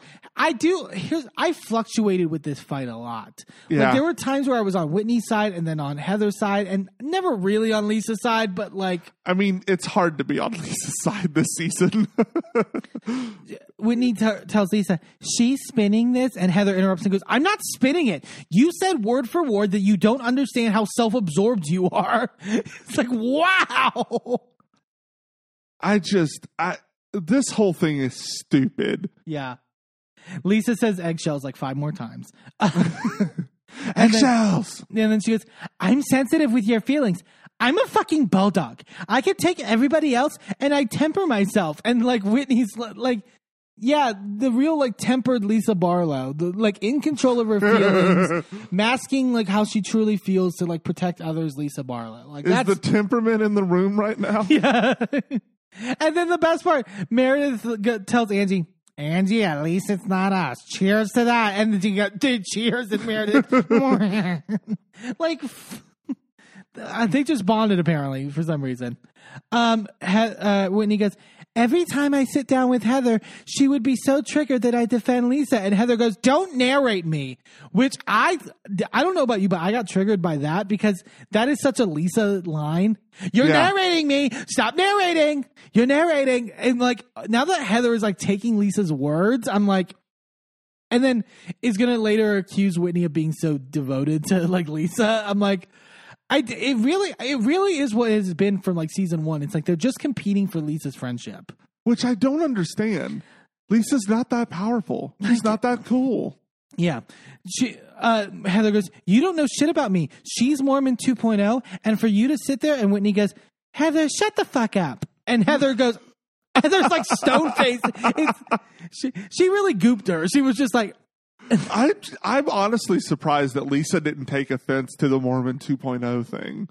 I mean, I guess, but like, I feel like it's just Lisa's turn of phrase now. Like, has Lisa said that? I think so. Okay, because to me it read from Heather as, well, she's not practicing real Mormonism. Yeah, it felt more like a read of Lisa along the same lines as their beef from earlier in the season. Right. I don't know. I think Lisa's brought it up in like even past seasons. I think Lisa was just already angry at Whitney, and knew Heather was on her side, so she wasn't going to be angry then at Heather. Sure. So she needed Heather. Yeah. Heather goes, oh, you want me to shut the fuck up? And Whitney goes, shut the fuck up. Yeah, bitch, that's what I fucking said. Heather goes, I'm pissed. And Whitney goes, good. And Heather goes, good? Don't you ever say shut the fuck up to me. Like, I can't. Whitney goes, Lisa, I was hurt that you didn't respond to me. Honestly, after the last year, I'm used to you being the one that comforts me. And Heather literally chuckles. I was on Heather's side with this. Heather in her confessional goes, Whitney's version of their friendship is called delusion. It's amazing. You should try it. I mean, Lisa Barlow is a lot of amazing things, but mother, comforter, and nurturer, she is not. Mm-mm. I agree with Heather being like, you expected Lisa to like be like a nurturing force for you in like. When did she apply for this job? What were her qualifications? Yeah, Heather's like, I am bowing at the altar of Lisa right now, but even I know that's stupid. Like, no. Whitney goes, moving forward, please just don't ignore me, even if you want to say fuck off. And Heather goes, yeah, just say shut the fuck up right to her face. Like, so mad about that. Whitney then offers to like cheers Heather, like jokingly, and Heather goes, I'm not going to cheers to that, Whitney. You sat here like some weird devotee to the Lisa cult. When did you become dearest, closest friends that the first person you wanted to hug you was Lisa? And it's like, this is where Heather is like showing that she's a little obsessed about the friendship. Whitney goes, you guys have no idea what Lisa and I's friendship is about. Heather goes, then tell us. Whitney then goes, if I told you, you'd also be triggered and try to ruin it. And Lisa laughs. Lisa chuckles and goes, oh no. And then goes, okay, but like, and then Heather goes, fuck you, and like goes off. This whole thing, I love that even Monica turns to Whitney and goes, yeah, that wasn't the right thing to say. Yeah. It's just like Whitney, like Heather's going off. It's raining though, so they all decide to leave. And I love that Monica jokes and goes, I mean, we literally brought the bad weather. Like, yeah, there it is. They go back to the villa. Whitney's dead asleep in the Sprinter van and they're filming her. Like, I love the one Heather posted on her Instagram of Lisa singing Away in a Manger. Oh, I thought it was funny that they were like sticking the Mentos tube in her mouth. Did No, you see that? They all, like, some of them go to bed, but some of them are like in the kitchen still or whatever. I actually thought, going back to like the discussion about Potomac, about how like distant everyone is and like how they can't really like be in a group together. Mm-hmm. I thought it was so interesting the way, like, it's Monica, Angie, Whitney, and Meredith, and they're all kind of just interacting in sort of like, it felt very genuine and natural, like in a certain way, which I thought was cool to see. Well, and they were joking about leftovers. They were like just so lighthearted. It sounds so innocuous, but like it made it feel a little more just like, oh, okay, you guys are actually interacting, which is nice. Monica jokes like, Heather's gonna like beat your ass, Whitney, and Whitney goes, she can act like she can beat my ass, but she couldn't. I'm trained in jiu-jitsu and Muay Thai. I can break her elbow in 2 seconds. I'm like, and then there's all this debate of like who would actually win in a fight. I'm like, Whitney, you say that, but like Heather like threw you into a window and like you didn't do anything last season. Yeah, I would still give Heather the I think it's pretty even because Whitney, if she does have that training, which I don't know if that's true or not, but if she does have that training, plus she's, smaller and probably more agile, then she may have the edge. But Heather has like strength behind her. I think she has the strength, and I think she's a little scrappier. Because see, I think both of them can be pretty scrappy. Maybe, yeah.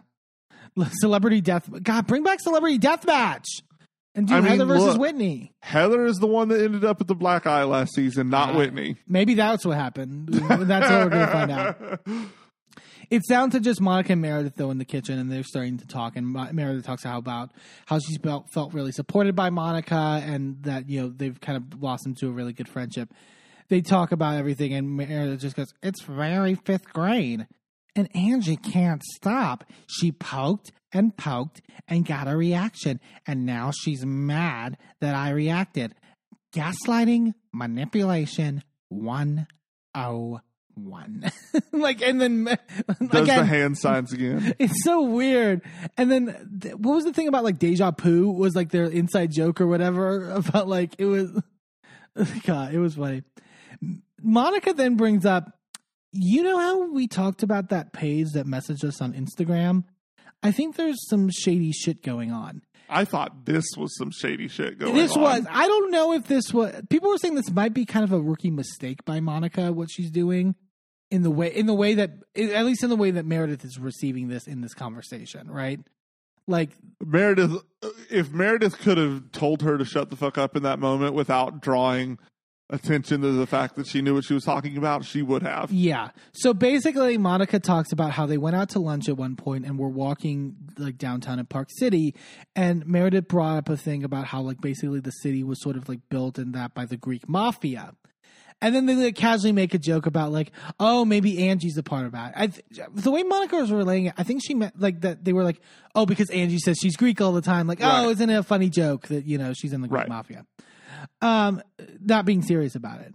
But then Meredith then called Monica or contacted Monica and said, hey, I got these like weird DMs from somebody about Angie and Sean. Did you get them as well? And Monica goes to look, and she did get it. And it's someone with like 16 followers. It's like some like random ass account. It's a burner account.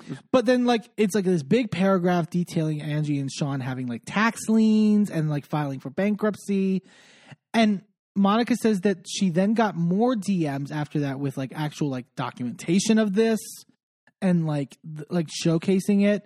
She asked Meredith if she got more messages, and Meredith's like, you know, I don't think so. Like, I'm really far behind on my DMs. Bullshit. I don't believe that. That smells worse than the pink poo sand. And Monica's like, I don't know if Meredith is exhausted or jet lagged, but I'm confused why she can't care less when Meredith was the one that told me about the DMs in the first place.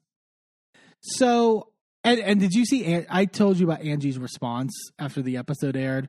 That weird fucking like video where she's in the bed with Sean and Angie, or Sean and Electra, her daughter, and her dad, and like they're reading like National Enquirer, being like, yeah, that's crazy about like fake news and like blah blah blah. And then she made that weird comment about what was it? Oh, I got to look it up because it was weirdly like it was weird. It was like I don't think she understood what the fuck she was saying by saying this, because it was like not the the caption on the Instagram post said, Greek word of the day is truth, 3 Greek flag emojis. Fake news is cheap to produce. The true story of the American dream is inspiring. It is one of hope, hard work, and perseverance. Greeks and all immigrants can be successful without doing it illegally. And I think she meant like I didn't commit a crime as being just a part because of the we're Greek successful mafia. Doesn't mean that we're part of the Greek mafia. But the way that it comes off is anti-immigrant. Yeah, it's like weirdly like anti-illegal immigrant or undocumented immigrant. Yeah. Like what? Like I don't think you understood what you meant by that. But maybe she did. It is Salt Lake City. Yeah. God. So, and this is seems like this is going to play out next episode, and sort of like this is where everything really kind of spirals with this Bermuda trip. So that'll be really interesting to see. Let's go on now and move on to Beverly Hills. Oh dear God. We have thoughts, and we talked a little bit on with Cell as well. But like, yeah, like fuck Kyle. We are done with Kyle, and I think Sutton is as well. So I'm happy to see it. Yeah. We come back from the dinner where Kyle's like, I can't be depressed right now. You know, upset about, you know, them bringing the things up. Kyle goes, look, my friends, like with Faye, we've had these conversations like this. And Sutton goes, maybe we're not as good of friends as I thought. And it's like, yeah, so the whole point is that like, don't call me a fucking friend, bitch. Like if you're, you know, Also, if there's nothing to talk about, then what conversations were you having with Faye? Right. And then Kyle goes, because I don't think a friend would ask like this. Also, if you're such a good friend with Faye Resnick, then why did you invite Camille? Yeah. I mean, sure. Because you're a messy bitch on this show, which I'm here for. Look, I'm here for it too, but like if my best friend don't fuck with somebody, then that person does not get invited to dinners where my best friend is. Like I don't understand. I agree. But my thing also is like for her to be like, a friend wouldn't bring it to me like this. You're bringing it to Sutton in the same way. And Sutton tried to bring it to you different ways. And actually, you're bringing it to Sutton worse because you're making like nasty accusations and implications about things. Not just to her face either, but behind her back. Yeah. Sutton goes, I had a lot going on, and I'm sorry for that. And then she goes, I'm sorry for how you reacted as well. And Kyle goes, oh, thank you for apologizing on my behalf. And Sutton goes, you're welcome. So good. I think we'll get to it also later when they get into the kitchen. I think what it is that Sutton, because Kyle was so cold to her about the whole bringing up what she's going through with her ex-husband and stuff like that, and so mean about it. Mm-hmm. At this point, Sutton's like, I can be as big of a dickhead as I want. Yep. And, I think she took enjoyment out of just like poking at Kyle, and I did as well as a viewer. But like, are some of the things she said a little fucked up later? Yes. But like Kyle set the stage. Yeah. Kyle started this shit. She's just ending it. Yeah. They move on and they talk more about like, cause Kyle asked again about like the whole idea of like a makeup band, and they talk to Garcelle about like her past relationships, and Garcelle goes, look, I've grown to believe that he is a great dad and a horrible husband. But, life continues after divorce. And I love that, having that idea of like someone can be a good father and like, they just weren't a good husband. Speaking of wedding bands, you showed me the picture that Lisa Barlow posted. Lisa at the reunion has 4 rings on, which is hilarious. And it's all remakes of the same ring. Yeah. If you zoom into that ring and then go back to the picture of the ring that Kyle has on, Kyle does have a house in Palm Springs. I'm just saying. Maybe she was in that bathroom and we didn't know. But she knew a lot of people or something. She's maybe in with the airport security. Or maybe she picked it up at a pawn shop. Who knows? Erica talks about, I want one good love affair. Like, I want one of those things that you see in, like, the movies. Sutton in her confessional, Erica, you had a love affair like in the movies. It's Harold and Maude, only in reverse, which will probably eventually be made into like a Lifetime movie or something. Maybe, but before that, it's going to be a true crime documentary. Yeah, exactly. That's not the kind of fling she wants. I love Erica goes, I don't care whether you're rich or poor. And then Justin, the guy, the Faye's guest or whatever, the face that he pulls. He was doing everything. He watched the show. He knows what. Oh, he knows exactly what a background character is supposed to be doing. And then the way this just leaves Erica's mouth, she goes, what I'm saying is, if you have a love affair with someone, that's what I'm talking about. Not like an arrangement again. Again? So you're just like. But okay, but she's kind of made comments like that in the past. Right, but about she's never how, explicitly said arrangement. No, but she was like, I loved him and it worked for me. Sure, but that's everybody has an arrangement. Sure, you can still have love and still have an arrangement. Like every agreement between two people is an arrangement. Right. Like even if you're marrying for love, that's still an arrangement. You have arranged to join your lives together for a certain period of time or whatever. But it's like, yeah, it's all an arrangement. Yeah. She just wants there to be more than an arrangement. Well, she wants an affair. She's not even talking about relationship in this segment. She's just like, I want to fuck somebody, Anyways. Oh my God. Then Dorit then ropes Denise in, which led to a series of dominoes that was like, Dorit goes, Denise, and Denise goes, what? Like, so, it was the weirdest, like crazy face. Like, she's like, how does it feel to be with this group? And Denise goes, it's so nice. I was trying to like, how do I do the Denise voice here? It's so weird because she has like a raspiness, but also it's like she is one of those like slide whistles. It's like, yeah, it's so specific. She then looks to Erica and goes, I do have a question for you.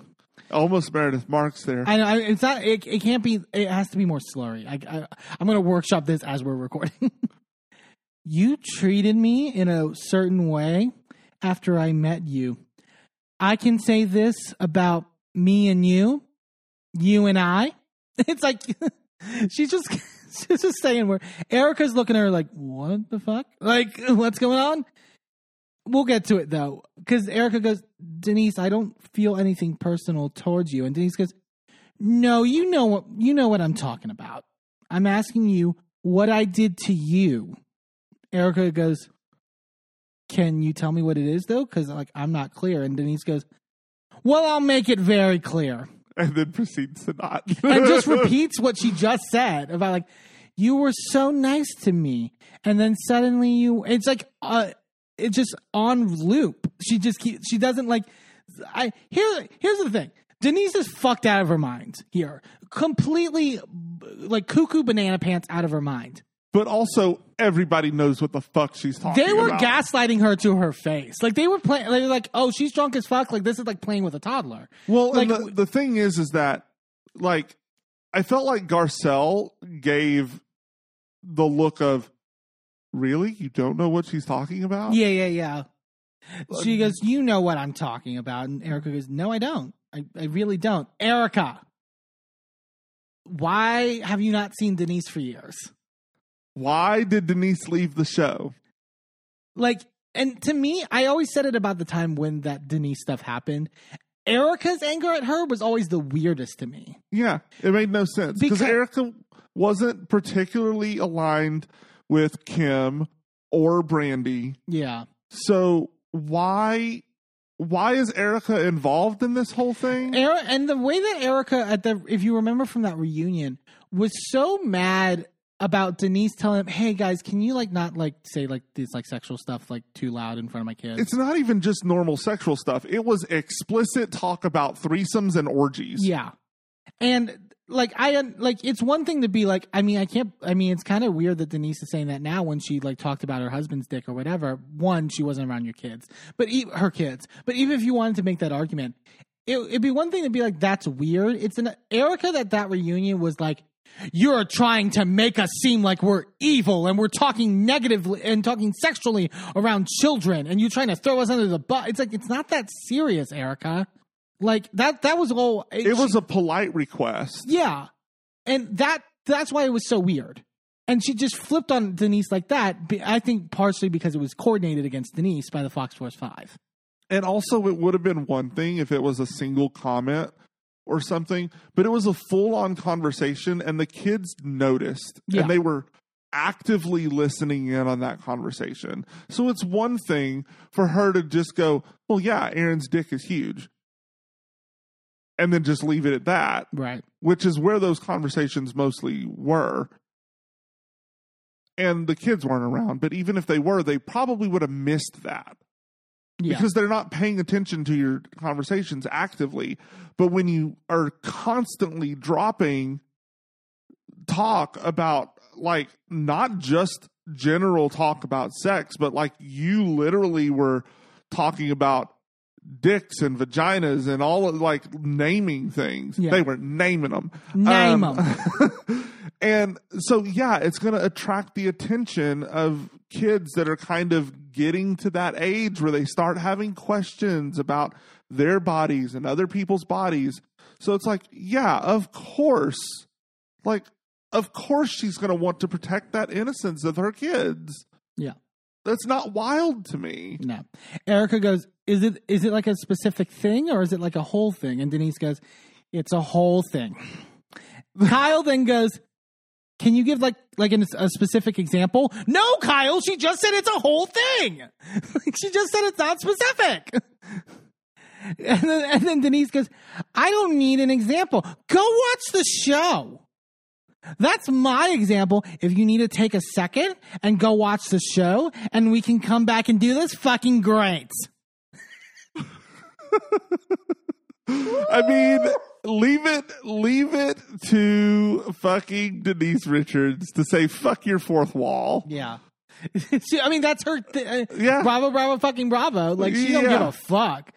Not one flying fuck. Erica's just tired. She goes, okay, Denise, I apologize to you. And Denise goes, thank you. Also, the way that they gaslit her even here, where it was kind of like acting like she's crazy. What show are you talking about? We're not filming a show right now. Oh, this mic pack? No, don't know where that came from.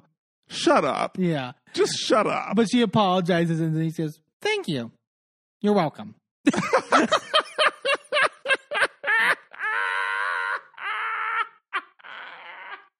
And then you see the chef in the kitchen going, dude, Denise Richards is fucked up. Oh, my God. It then gets even crazier. Sutton then just pulls out a joint and starts smoking it at the table. Even Crystal in her confessional goes, I love my girl Sutton, but she is a walking contradiction.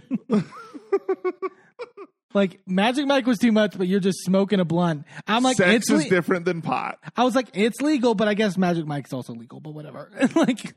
But yeah, Sutton was feeling herself too. Again, there was something like really empowering of Sutton just being like smoking a blunt and just like not giving a fuck at this point. Do you think she was trying to harken back to fucking Alison Dubois smoking at the table? Oh, that would be great. I really hope so. I mean, because the visual parallel was just everything. Yeah. Kyle, Sutton, and Garcelle then pulled Denise to the side to talk like privately. Denise going like, "Oh, this," and she's like pointing at the bar. This too. Fuck. It was getting bad. Well, and also, they go in there, and then you can kind of tell from the back that there's something up with her jacket. You spotted it before Dorit did. I was like, her jacket's upside down.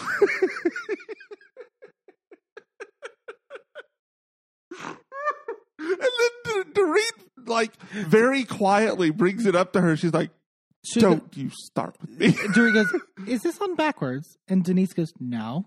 Dorit's like, you sure? I think it's upside down. And Denise goes, is yours upside down?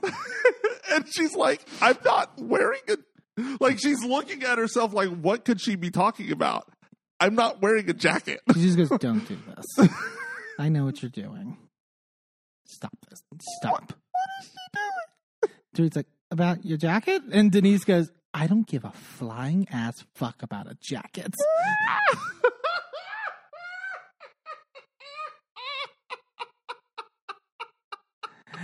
But I was going to say before that, when Garcelle, Sutton, and Kyle are talking to her, Garcelle's like, look, I think Erica, like, I don't think she really understood. And Denise goes, oh, she did. She's a fucking dumb fuck. And Sutton goes, okie dokie. Oh my God. Kyle then shows Denise out to her car. Denise just keeps going, she's a fucking asshole. She knows. Oh, this was so funny. Like, if you know, you know. So they're all still talking or whatever, just casually by the bar. Anna Marie's talking with the group, and she's like, I wake up at like 4:30. Like, my husband literally sleeps for like 4 hours a night. And Sutton goes, Martha Stewart said 4 hours. She also went to prison. And I'm like, foreshadowing. Let's ignore that. Dorit tells Kyle that was crazy what happened with her and Sutton, and then basically tells Kyle about the comment that Sutton made when she came to the table about Kyle being in denial about something, and it pisses Kyle off immediately, which is exactly what Dorit wanted. Like, well, and it's also weird because they've also at this point squashed it. Yeah. Well, not like really squashed it, but like established for the night. Things. Yeah. Well, because she turns in immediately and goes, Sutton, what am I in denial about? And Sutton goes, I don't know. What would I know? I don't know anything. Like, I love that she's just like. Also, them just trying to like force Sutton into saying that she knows something when that's not what that means. It means clearly you're hiding something. Yeah. Sutton goes, it seems you're in denial about something. I don't know anything, so I'm going to let it go. We've established this. Kyle goes, quit trying to gaslight me when you went in there and said, and Sutton goes, I said it while I was sitting at the table. And Kyle goes, wherever you said it. I don't care if you were standing on your fucking head. And Sutton goes, we all know I can't stand on my head. And even Erica laughs at that. But this is what I'm talking about. Like, Sutton's like playing with her. She's just like, it's like a cat with a mouse. It's fabulous. Dorit tells her, in denial about what though? And Sutton goes, that's the question. I asked her about her household, about her marriage, and Kyle goes, quit talking about my household. And by the way, which fucking house? Which I don't know what she meant by that. Was she referencing the Kim stuff? No, she was saying I have multiple physical houses. Like it's bragging about money? Like, girl, not to, like, Sutton's not going to be jealous of your money. But also, like, that's not what she was talking about. Like, when someone says your household, they mean your home and the people that you live with and the family dynamics therein. They do not mean your physical house, not the four walls. That's not what she's talking about. Yeah. You fucking dense asshole. Erica and Anna Marie check on Kyle in the kitchen, and Erica's like, it's not fair to you. It's like, fuck off, Erica. Erica, there's nothing consistent about Erica's position either on this, by the way. Oh, no. Like, if this was any other relationship, she would be crying. And like it's just because it's Sutton. It really is. Sutton comes into the kitchen and goes, I trust what you are saying, that there's nothing going on. And Kyle's like, well, I did bring up stuff while we were on the retreat. It's not like there's nothing going on. Kyle then says, if I was really going through a hard time with that, this certainly wouldn't be the way I would approach my friend. And Sutton literally looks left with a look on her face like, are you fucking serious? It was almost like The Office where you stare into the camera. Yeah. Like, you just approached me in the same fucking way. Like, oh my God. Am I taking crazy pills right now? I don't understand. Yeah. Garcelle then alley-oops. Like, she like helps Sutton here and goes, do you think there's something going on with her? She's talking to Kyle. Do you think there's something going on with Sutton? Let's bring it back to the fact that you were doing the same thing. And Kyle goes, I told her. I said, I didn't know if it was your first drink or your fifth.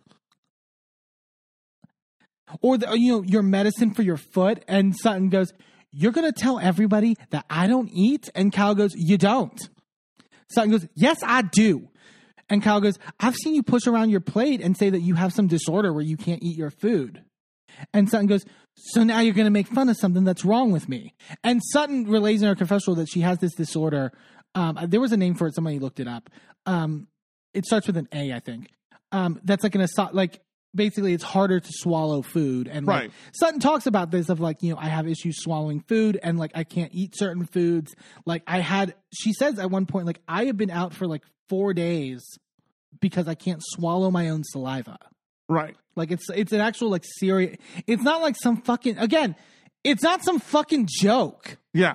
Like it's so like, we'll get to it later, but it's like, it's just nasty that she would like try to like make a joke out of it.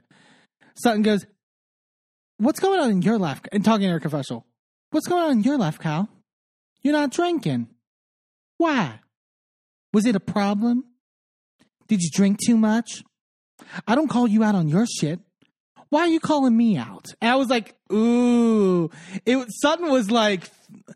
I was full on, get her, Jade. Like, it was great. And then Sutton goes to the fucking Earth's crust and tells Kyle, I'm sick of fighting with you.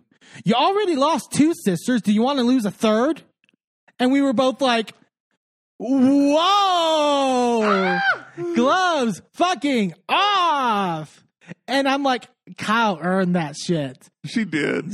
Sutton earned that diamond. Oh, yeah. People were like in the lead up were like, Sutton needs to stop saying stuff in her confessionals and say it to people's face. She did it right here. Yeah. She let it all hang out. But also acting like nobody else says stuff in their confessional and not to people's faces. Yeah. And then this was so illuminating. Kyle goes, oh, really? Go fuck yourself. And you know why you can go fuck yourself? You have your own situations with her and you don't want to speak up. And Sutton goes, oh, I'll tell everyone what Kathy did. Sutton was so good in this fight. She's like, oh, you think I'm hiding something? I'll fucking say it. Like, I'll fucking bring it out. Kyle goes, you have to kiss ass in public, but play that game with me. And Sutton goes, oh, so this is about Kathy. And Kyle goes, you just made it about that. She's talking about... Who brought up Kathy? no one brought up Kathy other than you. And also, you said at Garcelle's party, this has nothing to do with Kathy. And clearly you were fucking lying.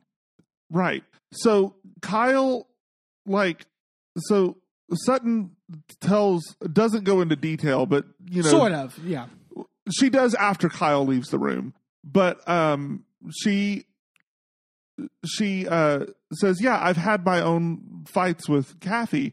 And then Kyle just screams, well, then why didn't you say something last year? Well, Sutton specifically says, Kathy was mad at me because I didn't stick up for her enough in the press. Right. And with the whole stuff from last season. Kathy yelled at her, and then Sutton told Kyle, quote, I see what you experienced. Sutton says this. And then Kyle goes, yeah, but you were real quiet that day when we were all together the last time, weren't you? Basically saying, why didn't you say this at the reunion? Right, and they show a flashback through the reunion. You made a great point. That's what she's talking about. So she's talking about not showing up for her at the reunion in a response to having experienced the same sort of treatment from Kathy. The problem with that, though, is that the reunion was taped on September 9th. Right. The clip they show about her not standing up for her in the press was from BravoCon last year, which, if I check the calendar properly, then that was in mid-October. Right. A full month and a half after the reunion was taped. And it was someone saying, like, whose side are you on in the Kyle Kathy stuff? And it was basically Sutton saying, I think there's something in the middle. Right. And that's what Kathy was mad about. That's what Kathy called her and screamed about. But here's the thing. Kyle is mad about the same fucking thing. Because that's my frustration. Kyle doesn't want to take ownership of anything that happened last year. Right. Of how she made Kathy feel in certain regards. I'm not saying Kathy can't be mean. Right. I think, and also people who are watching the Paris Hilton, Paris in Love show are kind of seeing like, yeah, Kathy's fucked up. No one's denying Kathy's not fucked up. Right. That whole family is fucked up. But Kyle was allowing her friends to shit talk her sister and wasn't doing anything. And Kathy was upset about that. Rightfully so, I feel. Whether, what happened in the sprinter or whatever. But my thing is that Kyle doesn't want to take any ownership. It wants to be all Kathy's fault. And she wanted, let's timeline stuff aside, it's a great point that you brought up. But putting that aside, she wanted Sutton to completely side with her and say, no, Kathy, you are mean. When Sutton and Kathy are friends on their own. Right. By the way. Kyle just didn't, it tells me, Kyle, you didn't want to fix things, right? You kept crying at the reunion, I need to leave better than we came. I just need to fix it. It needs to be fixed. No, you didn't want to fix it. You wanted Kathy to look bad. Right. You wanted to make her the bad guy because then you're the hero. Right. So, she's really exposing herself and not even realizing what she's saying. It's because for so long she's had Rinna to do this dirty work for her, and she hasn't had to do it for herself. And now that she has no one who is a sycophant like that next to her, she's really exposed. Yeah. She has to do the work herself. Because while Erica is there and she's kissing up to her and all of that, fine. But she's not doing the same work that Rinna was. Right. Anne-Marie seems like she might try to do some of that bullshit. Yeah, we'll see. Yeah. But for now, Kyle's on her own and having to fight her own battles. And it's exposing how nasty Kyle is and how much she doesn't ever make any fucking sense. Yeah. Erica says her confessional. Some people in this group fear Kathy because they hold the access to something that they want. Basically implying the whole, Sutton wants to get in the parties, right, etc. Which I love Sutton on Watch What Happens Live being like, I've been friends with Kathy long before I've been friends with Kyle, first off. And two, I'm the one that throws the parties. So, fuck off. Yeah. But Erica's also using it as a defense of I'm the lone wolf. I have nothing to lose. Basically, I've been blackballed, essentially. So, therefore, what I said last year was more valid because I'm not afraid of Kathy when she brought up the thing that she claims that Kathy called the DJ a fucking faggot or whatever. Yeah. It's Like I don't buy it. And to me, again, like Erica, that's not the fucking point. Right. That's such a side tangent thing. Like, I honestly don't give a shit. I mean, she shouldn't have it in her mouth, but I don't care. Yeah. At this point, like, it doesn't affect me at all. Erica then comforts Kyle in the spare room or whatever, and basically like, I'm your friend, I have your back, essentially. And Erica's like, the sister shit was low because like I know that you've been working so hard on it. And Kyle goes, well, it's not even my doing. Again, you had nothing to do with this, Kyle. You had nothing to do with your issues with Kathy. It was all Kathy. Mm-hmm. Maybe someone will believe that. Anyways, I certainly won't. We then go throughout the day of things. Dorit at her home with her kids, and apparently her daughter Phoenix is like obsessed with like Wednesday Addams now after the whole Wednesday thing, and she has the hand. Oh yeah, that was cute. Whatever about Dorit, her children are adorable. Erica. Also, we found out that Erica doesn't know how to make lemonade. It's like lemons and sugar, right? Like. But like, how do you? Like, your whole storyline for the last 3 years is how many lemons life has given you in 3 years. Yeah. Learn how to make lemonade. Duh. Something. You should have figured it out by now. It's not that hard. And then Kyle, we see jogging over to Anna Marie's house because they live on the same street. They're going to go play pickleball. Of course. I'm tired. So over it. Anna Marie, we get a little bit of Anna Marie and see her first confessional. She talks about being competitive all her life and being an athlete. Naturally, she would be married to an ex-NFL player. We see Marcellus. We don't see any more. Whatever. Yeah, it's just, no, it's a terrible situation. Why do none of these shows vet their people? And Anna Marie and Kyle sit down, and Anna Marie's like, I need a full rundown. Kyle goes, let me preface this. I love Sutton. I really do. Shut up. No, you don't. Absolutely could not give 2 fucks about her. Like, and I love that she starts every sentence now with this. It's like, it's almost like she wants the audience to believe it so badly. Well, yeah. Because everything is a production for her. But she's like, I don't know why she was coming for my marriage in that way. So Anna Marie later talks like, I want to get to know Sutton more because like we didn't really get much time to chat. Kyle jokes like, I mean, because she was so focused on ruining my life. Fuck off. Sutton didn't, even if Sutton was malicious here, Sutton didn't ruin your life. Also, Sutton didn't come for you at the table. You started in with her. Right. But like, if your marriage ends, if your fucking all that shit happens, it has nothing to do with Sutton. Right. It's obvious. So, like, it's gross. As this is happening, we then go as Crystal is going out to eat with Sutton, Garcelle, and Denise as they're all getting together. Denise looked so better.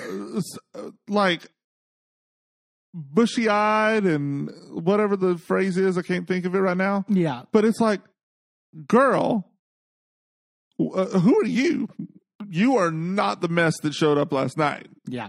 They talk about everything that happened. Sutton mentions like the comments that Kyle was making about her drinking, and Denise goes, Kyle was judging your drinking, and Sutton goes, exactly. Splits and ponytails on the ceiling, and Garcelle goes, sweeping the dance floor with her coochie. And then Crystal asks the right question and goes, so why do you think Kyle pointed out with you and not Erica? Again, last season, it was, Erica's just being free.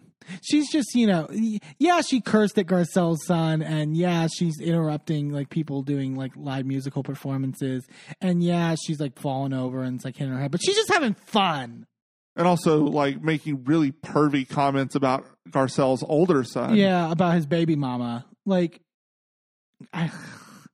whatever.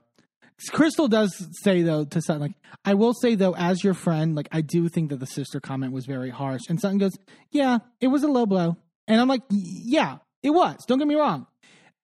Kyle low blowed and Sutton low blowed back. Yeah. And Sutton can acknowledge that,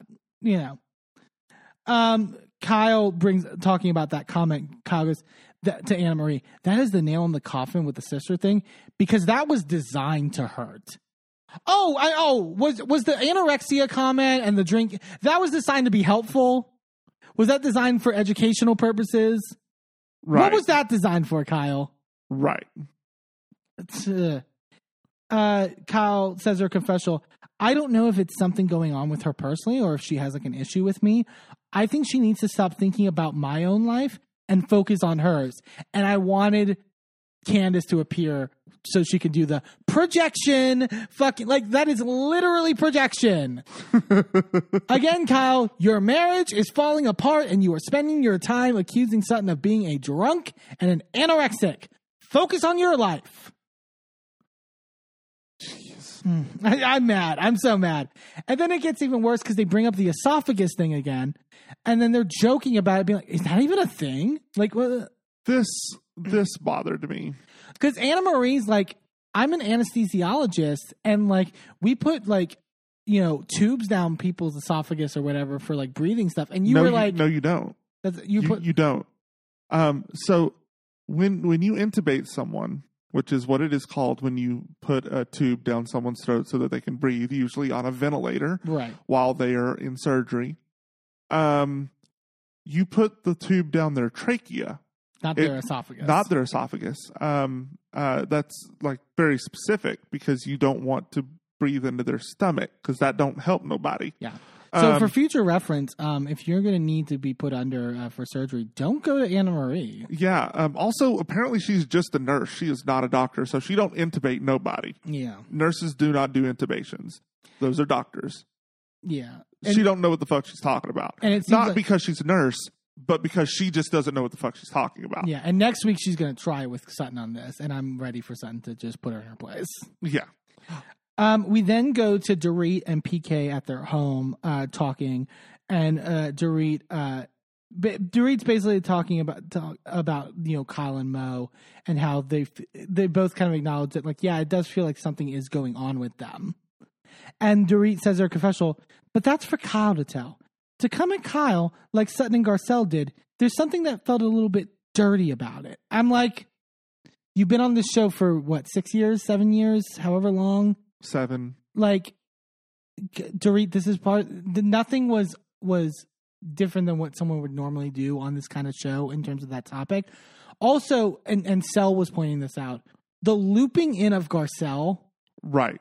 Like, Garcelle was just helping Sutton along in that. Like, she, again, to make it seem like she was trying to target Kyle at that table, and shut the fuck up. Ugh. I'm just sick of it. Because it's hypocritical bullshit. It's what Kyle has been doing since season 1. And honestly, it is about time she gets called out for it. Yeah. It's been 13 years, way too long. Yeah. Dorit brings up like their discussion about like sort of homeschooling the kids and what the process is. And Dorit thinks it's going to be better for them because they're already learning more in sort of the process. And like PK disagrees. And PK thinks that it's basically sort of a response to like her PTSD stuff and the stuff from the robbery, and she's being too overprotective. Far be it for me to agree with PK on something, but... Yeah, I agree with him on the principle of it, but also the way he talks about it is just really annoying. He goes, I understand that you have been through a really traumatic thing, and you have a lot of fear in you that isn't rational. If I think you're going down the wrong avenue, I'll tell you. And Dorit in her confessional goes, thank God PK has all the answers. Don't know what I would do without him. Because she also talks about how like PK's not around a lot and then doesn't see the kids and then basically is like then dictating things as if he has the knowledge of like how they're... Right. He should not be trying to dictate anything. But I understand his concern of, no, these kids need to be socializing with other kids. And if it's your fear and your PTSD from the break-in that is causing you to like overly attach to these kids and overly keep them under your wing, like that's something you need to deal with. Right. And like because you shouldn't be implementing that into your children. I mean, I don't think his solution is go to therapy. I think his solution is listen to me. Right. Well, his solution really is get the fuck over it. Yeah. And which makes sense considering the whole thing is fake. Sorry. Just saying. Dorit basically explains like I don't think he knows the gravity of this situation. She goes, I lived a moment where my kids' lives were over. I saw it in my head that does something to a person. And I agree. Like if it's real. I'm just saying she kept her wedding rings. I'm with Garcelle on this. But they didn't steal the rings, which is even weirder. Because remember that? Well, that's what I mean. Like after the robbery where they stole all her jewelry, somehow she still had her wedding rings. Yeah, it's a mess. We then go to Erica, who's meeting with Mikey over in WeHo to discuss like business stuff because Alexis has gotten meetings to maybe possibly do a Vegas residency, which we know ends up being a thing. Get the connection with Live Nation. I love Mikey being like, we need to find like the right venue, the right space, and I was like, the right ticket price. Because we've seen those. Come on, single digits. Yeah. Here's the thing. I'm interested in Erica performing again because I actually think she's a great performer and her music actually is pretty good. I will watch the special thing that they're doing for Bravo. Absolutely. And stuff like that. I'm like, I just couldn't get over this confessional by Erica though. Her going, what I love most in life is a pursuit. I'm a hunter by nature, and I always have been. And why wouldn't I hunt the biggest game? I don't want to hunt warthogs. I want to hunt elephants. And I'm like, okay, Erica, like you prepared this, like, and you thought this was going to eat. Absolutely not. We then go to Kyle and Dorit are going on a walk together. They greet and hug, and Dorit goes, wait, we're working out. Do you have your wedding band on? And Kyle goes, oh my God. Kyle goes, all because I had a piece of jewelry that she hadn't seen before. Do you know how many pieces of jewelry she hasn't seen? It was a piece of jewelry on your wedding finger where your wedding ring didn't exist. Do you think we're stupid? Like the level of obtusity, I don't know. It seems like the right word. Yeah. It is just astounding. You have to be real dumb. Like we'll talk about it, how we're pretty damn sure that Larsa is the most delusional housewife, but Kyle is going for second place at this point. Yes, but Kyle maintains it better. Kyle maintains the aura of being on the right side better, right? It's one of those things like if you acted a certain way, then it like almost... But I don't think that she necessarily does this season. I think that she has before because she's had her sycophants. But she doesn't have that anymore. She still has a few. I mean, she has Dorit and Erica, but neither of them are as yes man as Renna was. Yeah, sort of. So without Renna, without Teddy, without either of them, who were really the two people screaming in the background, right? She doesn't really have the support she used to, and she's really exposed. And I really hope that we see a full Kyle takedown season this season. Yeah. Kim then arrives to join them. It was great seeing Kim back. Yeah, it's great seeing her trotted out of the closet where she's kept when she doesn't need her to make her look good. I was going to say, convenient that Sutton makes that sister comment, and the next scene we see with, the next day or two, Kim suddenly filming again. Kyle, we see you. Yeah.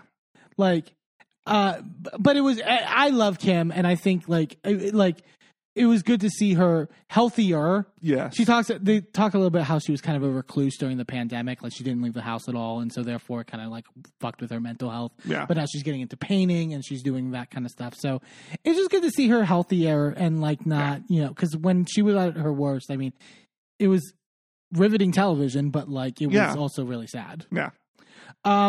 She tells Kyle, I said, Kathy, tell Paris, if she wants anything for Phoenix, I'm down to do that. Phoenix being Paris's child. And Kyle's like, I still can't believe I found out about that on Instagram, but most people did because I haven't watched Paris in Love, but I hear it's really fucking good this season. But like from my understanding, she didn't tell anyone that she was pregnant. Like literally they showed a scene, like they showed a preview clip for it, and they showed a scene where Paris walks in with Phoenix in her arms, And basically like, and hey, that's Mom. her you're-" announcing to Kathy that she had a kid. Yeah. Like, Kathy didn't know while she was pregnant, didn't know until after she gave birth. Yeah. So, like, why the fuck do you think you should have found out before Kathy? Right. Oh, because maybe you make every situation about you? Yeah. Maybe that's it. Maybe that's it. But we do also see a scene of her daughters like talking, like Kyle's like, are you going to visit the baby or whatever? And they're like, we're kind of uncomfortable, like not going without you and sort of like that stuff. And here's the thing. I don't deny that there's a rift. Like, I think like it's sad to see a rift in certain regards because this is something that's been overarching with these sisters, right? It's always, they're never always good with each other at the same time. And so that becomes an issue. And like, I can understand that it can be taxing on Kyle. I also acknowledge, I know Kyle's fucked up. Like I say, like, I think Kyle's also experienced a lot of trauma in her life probably. And like her response to that is to lash out in a very nasty way to people. Sure, but at her big age, it's her responsibility to deal with. 1000%. I'm just acknowledging, like, even from like the first season, I saw a lot of early parts of myself in Kyle. Yeah. I've talked a little bit about that. I've had a family member who had issues with alcohol. Like, as much as Kyle was terrible to Kim in certain respects, I also understood in the sense of not knowing how to handle that. Right. And being in the position of like, you're the big sister now and you have to like, you know, protect them and all that stuff. And it's frustrating. Right. But unlike Kyle, you have dealt with those things. Right. And you have moved forward from that place. Kyle never has. Yeah. Kim tells her, like, I do believe life is just too short to fight. You know, it's just not worth it. I want you guys to fix it somehow. And Kim's like tearing up and hugs Kyle. Kyle's like, I don't even know how this happened. And Kim goes, both of you could have done something a little different. I love that Kim was like trying to be judicial. Yeah, but she like you both need to give. Like, it's only going to work that way. Yeah. Like, and I wonder if Kyle will end up doing it. I doubt it. I doubt it because, like, even when they seemingly made up in, like, the media and, like, we're at Kimosabe together again, it was definitely presented as, like, Kathy apologized, not, like, they made up equally. Right, because Kyle never apologizes because Kyle never does anything wrong. Right. I don't know if I can, I don't visualize that happening. But, hey. So that was the episode of Beverly Hills. Yeah, Beverly Hills is doing really great, I would say, in terms of just like riveting television. Oh yeah, Sutton's been like Sutton's earned her place fully, and I'm really proud 1000%. We're gonna take a quick commercial break, and then when we come back, we're talking the newest episode of Real Housewives of Miami. Don't go anywhere.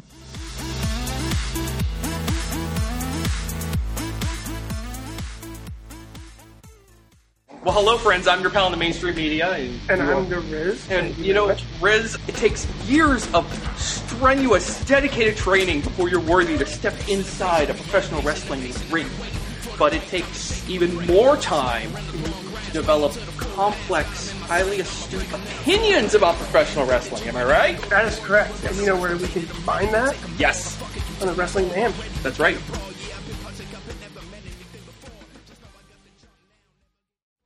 I'm Eamon. I'm Merlin. And if you're anything like us, you live your life out loud. And when it comes to issues of discrimination, inequity, and outright bigotry, we use every platform we have to speak out against systems of oppression that perpetrate violence against marginalized groups.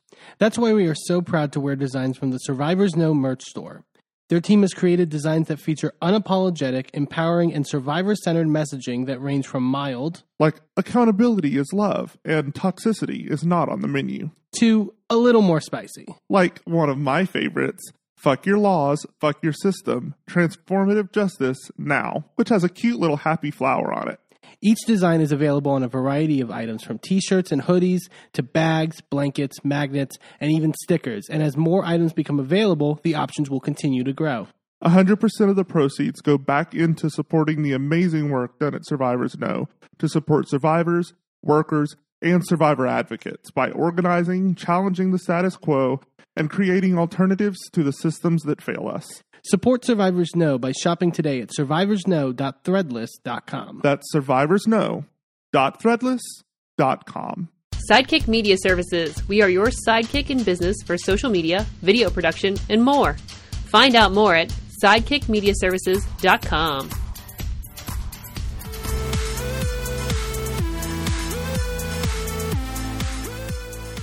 Welcome back to A Gay in His Enby. Let's head on down to Florida, where Larsa continues her campaign to become the most delusional housewife on Bravo on Real Housewives of Miami. Guys, I think she's got it. I think she's got it in the bag. I don't like. I can't like. The closest I can think is Teresa.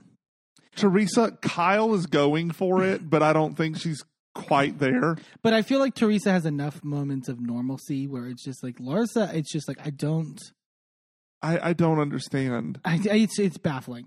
We come back from last episode where there's at the fuck cancer party, and Larsa had FaceTime Lisa to see if she was coming, and Lisa's like, "Yeah, I called the police."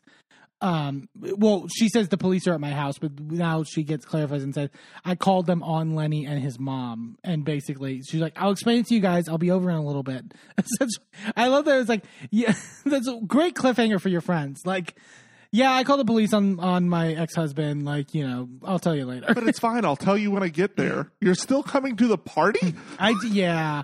She's like, I'm putting the kids to bed. I'm like, and from what she describes later, I'm just like, I wouldn't have even like left the house. Absolutely not. I'm not leaving my kids unsupervised right now. Yeah. That man has a key to that house.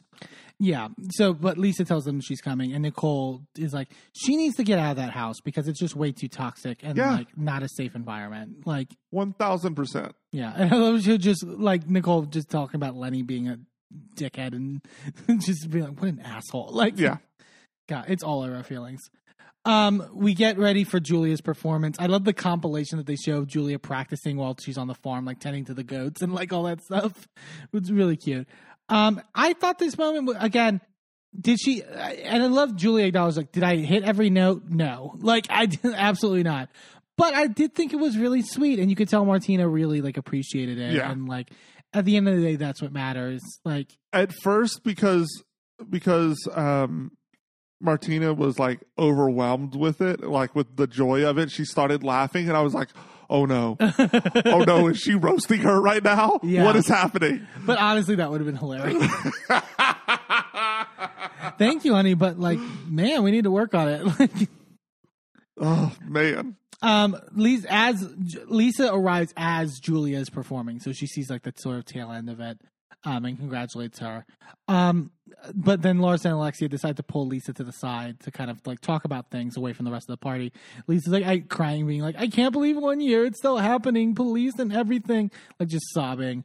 But basically Lisa tells them the story that Lenny she was getting ready to go to the party. Lenny came into her bedroom and basically told, she's like, you need to leave right now. And he apparently said, you know, this is my house. This is my room, like being authoritative with her. It's just like, fuck off. And then like, she says that the kids were like in the hallway and Lenny's mom is in the hallway. And she basically says, you'll be out of here soon. I never liked you. That girl's going to be a better mother than you. At that, again, like, I hate him. I hate his mom too. Fuck her. Yeah, no, yeah. But it's like that. His mother only feels comfortable because of like what he's like telling her to do. I feel in many ways. Probably. I think it's just like it's nasty and like there's some dispute later, but I believe Lisa. Did you see the fucking? So that like Lenny's now continuing to like sue Lisa for all like this like the tracking device like allegation, all this stuff. Did you see that fucking thing where he posted like I've obtained text messages from prior to. He's basically trying to claim that Lisa had an affair before he did, and that is so fucking stupid. Like it's so stupid. But then the text messages that he showed, it was clearly doctored. Because it was like, Lisa doesn't talk like that. Yeah. It was so blatantly, she said, no, I don't really want to be with that guy. He's poor and greasy. What? Like, why would she call Lenny poor? He's not poor. It's like, it was terrible. Like, dude, like, and the fact that, like, I am all on Team Lisa solely from the fact that if he's willing to fake text messages that poorly, he's willing to do fucking anything. Right. And oh my God, he's the worst. Lisa basically like threatened to call the police, and then they like laughed at her, according to her, and she's like, fine, and then she called them. Larsa tells her, like, look, I know we're gonna go like apartment searching, but like you have to get out of the house. Like it can't. And I get it. You don't want to leave that house because you're honestly giving Lenny what he wants at the end of the day, because he wants to torment you and get that house out of it. But it's like you have to. At a certain point, you have to put your own well-being above like sticking it to Lenny and your mental health and the mental health of your children. Right. Like it's honestly probably the physical health. I don't trust those kids physically with him. Yeah. Julia tells Martina, like, you know, sits her down. It's like, yeah, that's the reason, like, I forgot about your last, like, treatment day was because I was practicing. And so, like, I couldn't tell you at the time. I'm like, glad that she pulled her aside and talked about that. Yeah. I'm glad that she didn't just drop it. She said, this is what was going on. And I'm sorry I couldn't tell you. Yeah. You know, it was important. Yeah. Alexia, you laugh so hard because Alexia is in her confessional talking about like the Lisa stuff. She goes, I'm so nervous for Lisa. She really needs to get the hell out of that house. And you were like the emphasis on the wrong, but you were like, but it kind of works because Lenny is a hell demon. Like, yeah, she needs to get Lenny out. Lenny is the hell that is in the house. But it's like, girl. Yeah. All the ladies are just sitting together talking, and Nicole sees that Gertie's like still like annoyed and asks her about it. Gertie's like, look, I'm zen. Lisa, it goes, I can't believe what happened to you. And, you know, we talked the other night, and Gertie goes, you already knew though. And then Larsa immediately goes, Gertie, you never told me not to tell anyone. Gertie calls her out straight off and goes, Larsa, you even made a joke about TMZ. Not only did I tell you, you know that I told you. Right. Like, and it's so crazy. Like, and Larsa does know. She knows she was told. Right. Whether the excuse she makes later, I was doing it to help you or whatever, or, you know, I was trying to rally everybody. The fact that you're lying to Gertie's face and you know you are lying is so fucked up because those other women weren't there for that conversation, right? Right. So maybe they could be like, well, I mean, maybe Gertie misremembers or whatever. Like the fact that you were willing to actively lie to smear Gertie at this point instead of just owning your shit. Right. Also, the fact that she shifts to a different defense later means that she was lying about all of these defenses. Yeah. Like, I don't believe that she was being good-hearted and trying to look out for her and get the girls to rally. I don't believe that she didn't hear. She was trying to be messy. Yeah. Period. She was trying to, like, I think the original thing because this is how she presented it was, this ruined my day. Yeah. That it was an inconvenience to Larsa. Right. She was just bitching about it ruining her day. She didn't give a shit about Gertie having cancer. No. There was no concern on her part. And she literally told them, don't, like, let her tell you. Right. Like, so she knew everything. Nicole goes, what was the whole like testing thing about? And Gertie goes, I wanted to trust you again. You were irresponsible with the information. Larsa goes, thank you. You're welcome. What? All right, Denise. Yeah, it's Hillary Denise. I forgot that's exactly what Denise said. Never go full drunk Denise.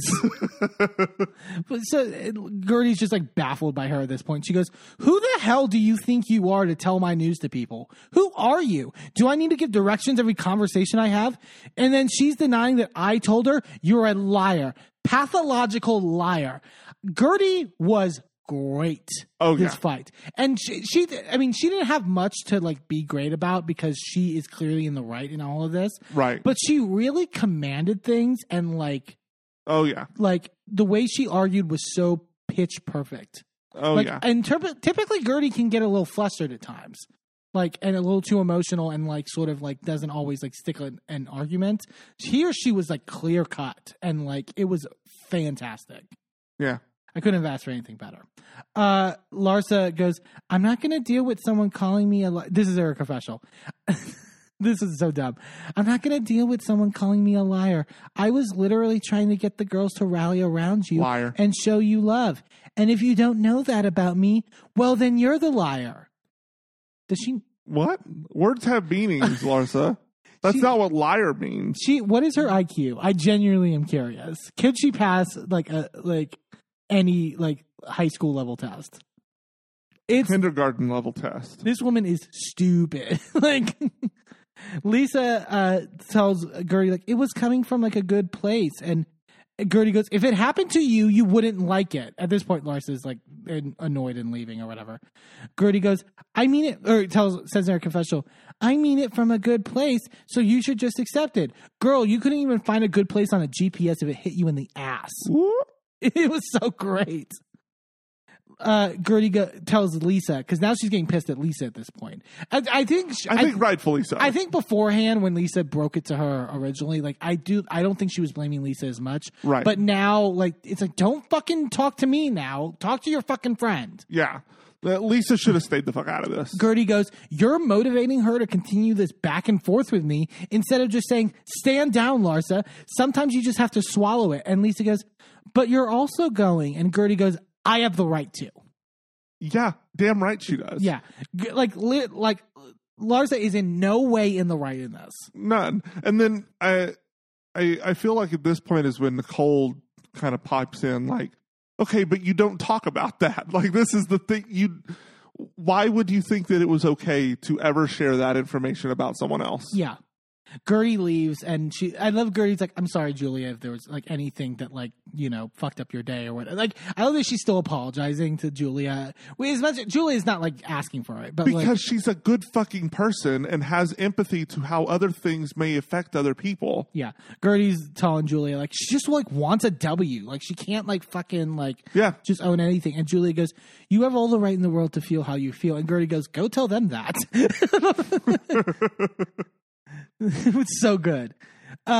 This is where Larsa sits back down. Nicole goes, "Look, it was something that came from a good place, but that was done poorly." Larsa then goes, "It wasn't even done poorly, Nicole. It's Larsa, let her, she's giving you an out.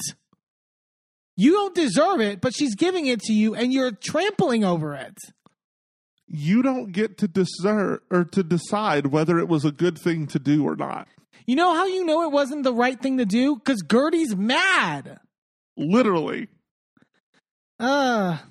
Martina gives a speech thanking Julia for the event, and she tells them, "You took my breath away the first time I laid eyes on you, and you took my breath away tonight." I was like, oh, I love their relationship. I just think it's really sweet and cute and adorable.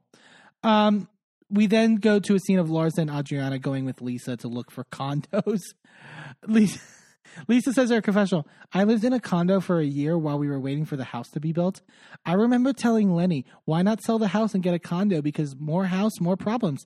And that's exactly what we got." And you were like, I don't think the house is the problem. I think it's a Lenny problem. I think you could have lived in a box and you yeah. If you still got Lenny, you still got the problem. Yeah. This house is gorgeous. This condo is it's also priced to match that gorgeousness at $6.9 million. $6.9 million, and then also you have to pay $4,100 a month for the HOA. Just the HOA. I was gagging. That's nauseatingly stupid amounts of money. Yeah, but I will say this. Going back to what I said on the Salt Lake part about views and how views are important to me in places, the terrace is 3,200 square foot. It is so expansive. I would die to be in this house. I love a good terrace. And it's right over the bay. I love that they're trying to convince Lisa, because Lisa's like, "I don't know what my budget is actually." I don't. It's then why are we out looking? Lisa goes, "That's a lot of money," and Adriana goes, "But not for Miami." Adriana, this woman is going through a divorce. You don't. It doesn't matter whether it's a good deal for what it is. If she doesn't have the money for it, she doesn't have the money for it. Yeah. Oh God. Lenny texts her apparently as they're looking through this condo and texted, "I'm coming to see my children. I'd appreciate it if you stay away when I'm there." Like just so like nasty and rude. So nasty and so rude. And then they're sitting down. Larsa then goes, "The other night I was trying to apologize to Gertie. She was so angry. You did not try to apologize to her." Such revisionist history. Where was the apology? Where was the start of an apology? Nowhere. She couldn't even admit that she did something wrong. In order to apologize, you have to first admit that there was wrongdoing. Yeah. I just... Lisa goes, "I mean, she was very angry with me also." And Adriana goes, "I told her don't shoot the messenger because, Lisa, you were an innocent bystander. I think she's more angry at you." And Larsa goes, "Because I cared?" Yeah, Larsa, it's because you cared so much. About yourself, and you opened your mouth about it. Adriana says, "She wanted to be the one to tell everyone." And Larsa goes, "She was going to tell the girls anyways." Oh my God. It's just like I don't think it can get worse, and it does. Dear Lord. I just don't. Someone needs to study her brain. All Adriana can do is just like roll her eyes in the confessional, because it's also like you can't argue with her. No, it's like arguing with a brick wall. Like Lisa basically says that, like, "Hey, so I wanted to invite you all guys all out to Palm Beach for like a girls trip because she's working. She has working with these people in this company, Aroma 360, to do a scent. She had talked a little bit a couple episodes ago, and so they have like a condo or like this like big mansion basically with like 5 bedrooms, and so maybe we can all get together and do like a girls trip." Larsa goes, "Are we bringing our guys? Can I bring Marcus?" No, you idiot. There's 9 of you. There's 9 of you, and there's 5 bedrooms. And you want to bring your man? It's like, Lisa literally goes, "I mean, it's a girls trip. Like, I would want to bring Jody, but, like, no." Like, I love Adriana Confessional because Marcus is ready for a break as well. I'm sure he's like, "Thank God I don't have to fuck her 5 times a night." Because I forgot about the reunion where she tried to claim she has sex that often. And it's like, oh God! Like, yeah, take some time away from Marcus, please. We go to Nicole, and she's taking her son to this like farm, and she also invited like Julia and Alexia. I was kind of annoyed, like from a production standpoint, because they go to pick like there's like a sunflower patch or whatever, so they go to pick sunflowers, but there's all these bees around because bees are attracted to like sunflowers and stuff like that. We find out that Julia is like deathly allergic to bees. Like she's like, "I've been in the hospital before like 3 times, like swollen up and like purple." And like she's also says that she doesn't have her EpiPen with her. Okay. But they just go about snipping these sunflowers and they're like, bees. Like no, but that's like actually like serious. Like why are we sending Julia out to do this? Okay.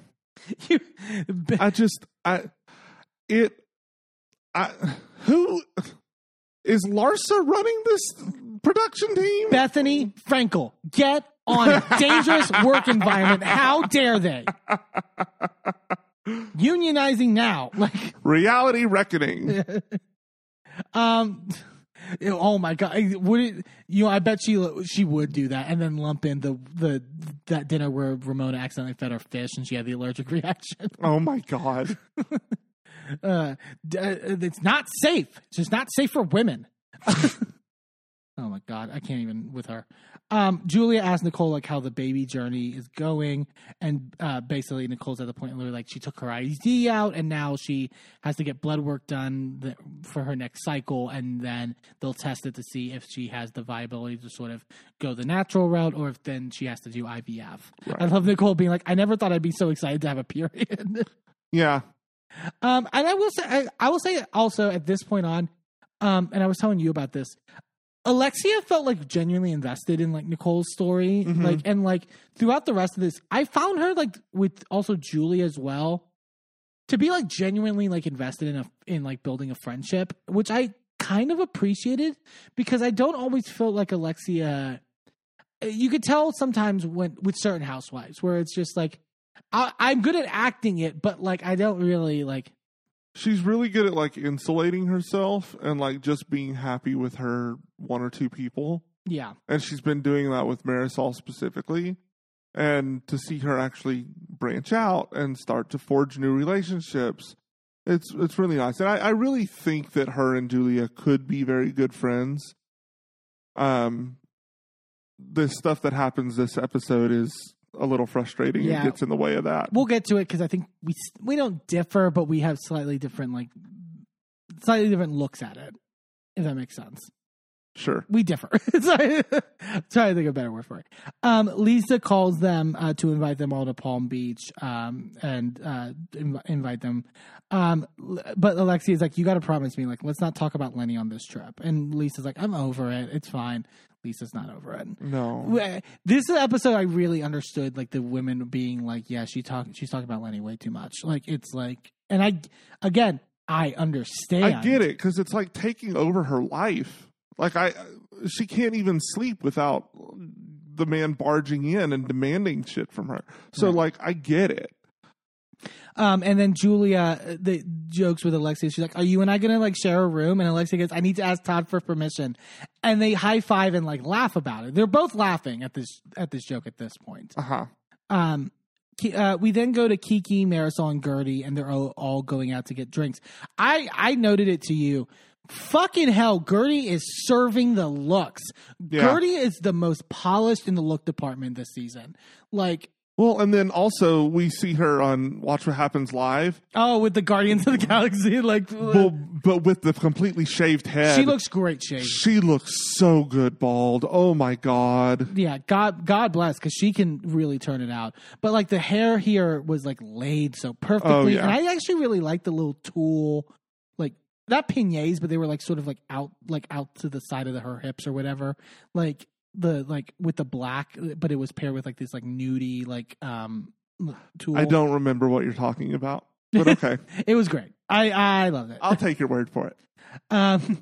It's not an episode of Miami if Kiki's not talking about sex, and so right. Kiki's like, I got it in last night, and Gertie goes, was it a quickie? And Kiki goes, no, it was very long. I was like, oh my God, I'm about to get a bladder infection in this bitch. It's like, that's the worst way to say that. There are better ways.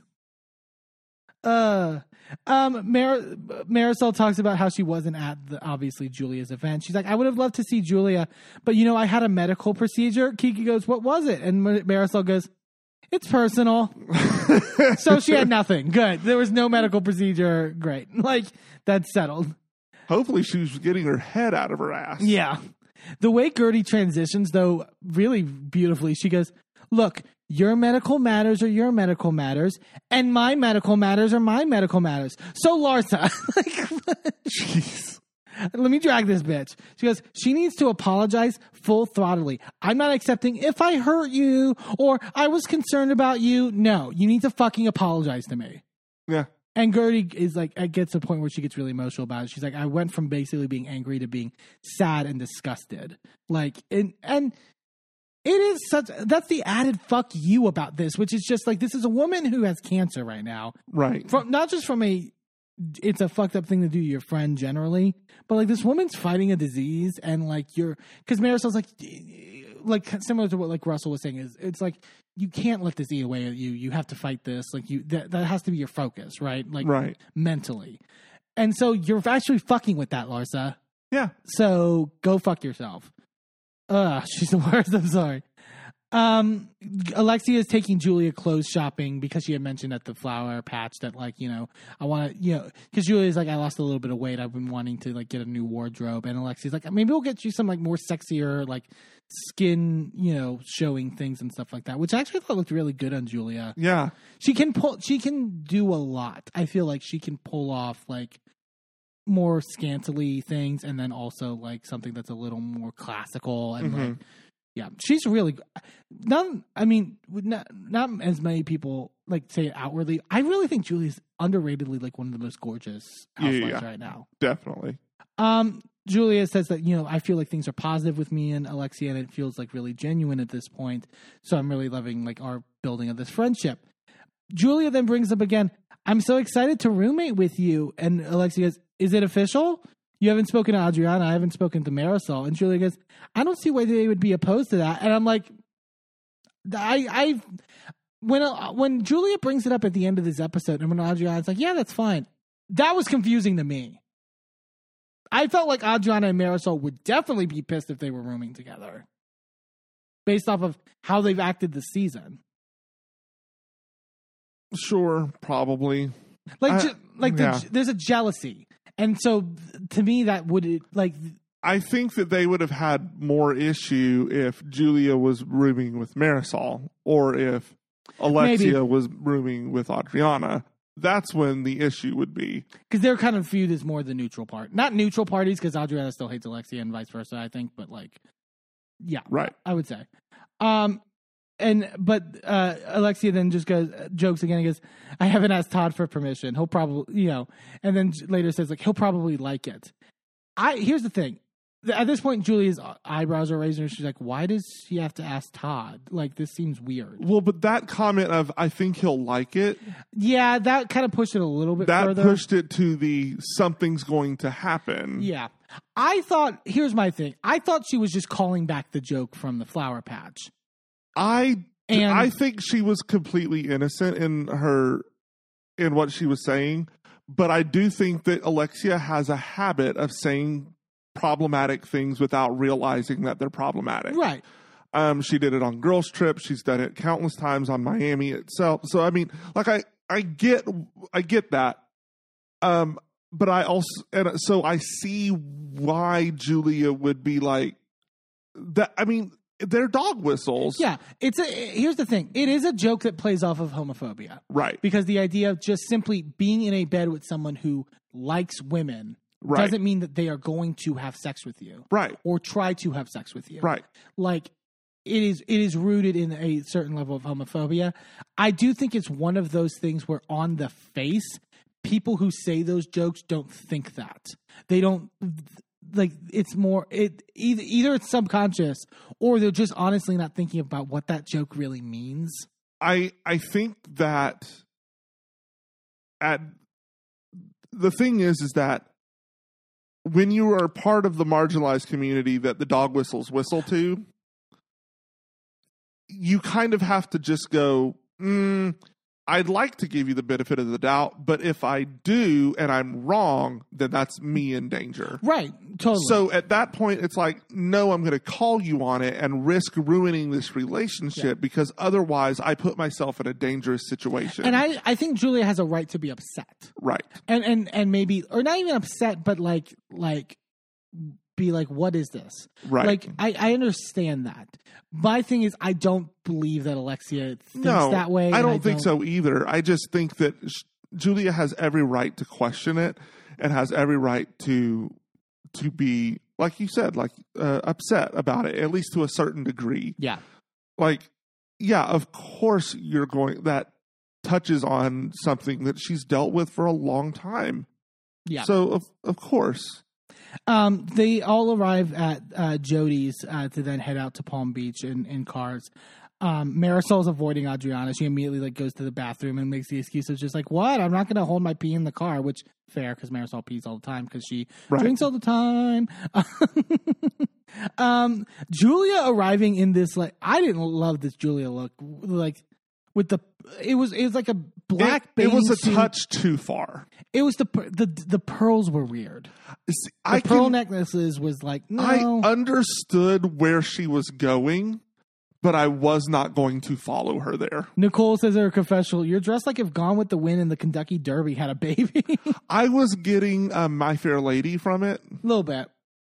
All I need really is one of those cigarette holders and a fascinator instead of the big floppy hat, and we're good. Yeah, I agree.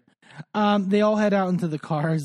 Wait, no, maybe I'm thinking Breakfast at Tiffany's. Either way, it's Audrey Hepburn. Sure. It's very Audrey Hepburn. They're in the cars. The dynamic of them bouncing in between the cars was the funniest thing to me. We'll get to why, but it was great. Drastically different vibes in these three cars. Alexia is like, wait, so like who? Because they're in a Lisa's driving in a Rolls Royce. She goes, Alexia's like, whose Rolls Royce is that? And Larsa goes, I think it's Jody's. They cut over to the other car, and no, it's Lenny's.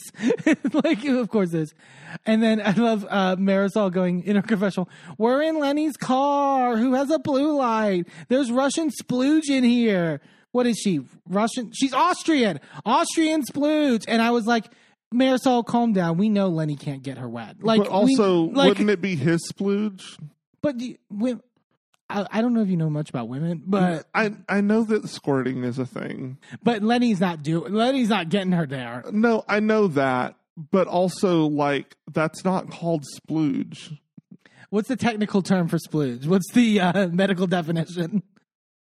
Semen. Well, sure. Like that's not. It's just no. These it's are not the conversations the we have on a Gay and It's Enby. Like, what's the technical definition of splooge? It's not the same substance. Oh God. Lisa then tells Marisol about like the incident. However, it will still show up on a black light. There you go. Yeah. Lisa tells Marisol about the incident with the police because Marisol wasn't at the event. But then Marisol talks about it in the confessional, and then we find out that Lenny basically filed a lawsuit saying that Lisa was the one who was the aggressor, and then basically like they were called. Police were called, and there was insufficient probable cause to arrest either of them. So it's kind of up in the air in that regard. Again, yeah. I believe Lisa because Lenny's a fucking liar. Like, I just like. So if this is Lenny's car, is this the situation that he's talking about when he sued her for the tracking device? No, because that was before this. That had to be because the headline came out at the party, at the Fuck Cancer party. Oh, yeah. That was before this. So he loaned her a car again. Well, she says that it's her car, but it's under his name. But it's under his name. Yeah. Whatever. And then they're having this conversation. They cut over to the car with Larsa and Julia and Alexia, and Larsa's like, Julia, I can't stop singing opera like you were there. I was like, oh, like Larsa doing her impression. And then we have then now, because then we're in the car with Kiki and Nicole and Adriana, and Kiki pulls up Adriana's song "Fire" from last season, the sing in the car. Mm-hmm. So it's literally just going from Miami's hot, hot, hot, and they're all singing, and then cut to Larsa going, "Oh!" like she's fucking the Swedish Chef or whatever, and just like belting, and then cut to the other car, like, yeah, Lenny's just like really awful, and like. It's so great. So chaotic. Lisa is like, can I talk about Jody for a second? And Marisol goes, are we talking about Jody's pee-pee? I love Lisa going, oh, it's so nice. I'd believe it. Marisol then goes, okay, so, but like, what are we going to do to preserve this, meaning this relationship? And Lisa's like, I mean, he's pretty patient, I have to say. Marisol goes, yeah, but people lose their patience. He's okay now, but one day he's going to get tired. And I fully agree with Marisol and Gertie. Like, I think like this is advice that Lisa needs to hear. I don't think they did in the best way. Right. I think because Marisol and Gertie both like love to like sort of just like their natural conversation voice is kind of like piling a little bit. Yeah. So it can feel like a pile on. But I mean, this is the same advice that Heather Dubrow gave to Gina. Right. About complaining about her ex-husband and all of the trauma that, came from that. So it's like, yeah, you at a certain point you have to go deal with that somewhere else. Yeah. Because you don't need to be dumping all of that onto such a new relationship. Right. She needs to be in therapy. Uh-huh. Marisol is like, look, he wants it to be about him too. And Gertie's like, I feel like Jody and Russell are very similar, so I also have to check myself sometimes in terms of that. And then Lisa just goes, this is very negative. And Marisol goes, no, you have to like take it as a positive. And Lisa just goes, no.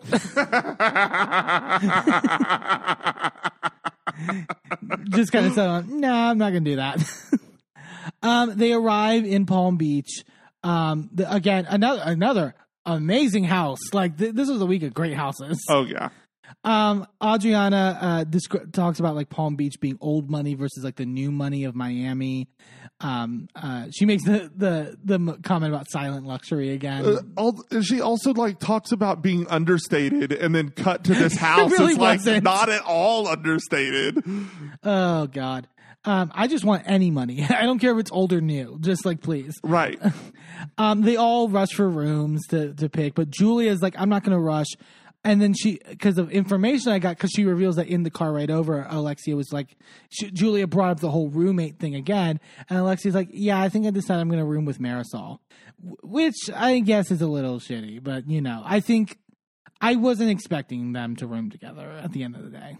No, but you can understand why, even though Alexia was not meaning for it to, 1 + 1 + 1 = 3. Yeah. No, yeah. So, I mean... Can I say I love the shady editors when Julia was bringing this up to Adriana about, like, the whole, like, does she think, like, I'm going to, like, it's going to be, not okay in a sexual sense? And they cut to Alexia and Marisol in their room, and Alexia be like, are you not wearing underwear? And, like, why are your legs spread open? It's like... So it's fine when, like, it's two straight people. Right. But, like... And again, I don't think Alexia genuinely believes, like, I can't be in a room with a lesbian. But, like... I don't think that she thinks that in the front side of her brain, but I think the back side of her brain would not be comfortable changing in front of Julia. Yeah. She's telling Adriana about this in the room, and Adriana says her confessional, look, like, I've stripped in front of Julia like 1,000,000 times. She's never done anything. And I'm like, okay, but your guys' relationship was weird the first season. We were questioning, like, why are you guys so lovey when, like, she's married? Yeah. I'm not saying that, like, Julia would cheat on Martina. I don't think that. But it was like... Yeah, but you at that point, you have to understand that your relationship is not typical, and there is a reason to question. Yeah, that's the thing. But Julia is like, now we're like, I don't know about like this friendship with Alexia. I'm starting to really question it, and sort of like don't know if I should pursue it further. And so I think she has a right to feel that way. I just hope that they have a productive conversation, which I feel like they're not. It's Housewives. Most conversations are not productive. Because I mean, maybe Alexia has changed. Because I feel like she has grown a lot this season. We talked about it. Yeah. But like, I think Alexia particularly doesn't take well to people coming at her and saying, you're saying something bigoted or something that's like offensive. Well, I don't know. Like, people were able to check her on Girls Trip, and she like... What did she say on Girls Trip? I forgot. There was a couple different things, but there was like...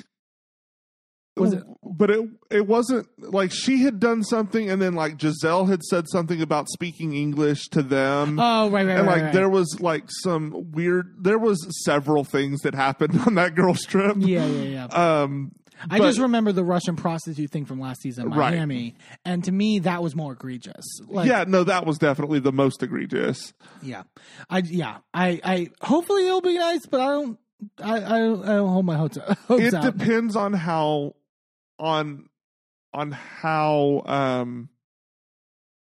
Julia breaches the subject, right? And that will greatly depend on who has recently pissed her off. Yep. Indeed. Don't do it around Marisol. At all. That won't be good. That was Miami for this week. Loving it. Loving Miami. Always consistently really good stuff.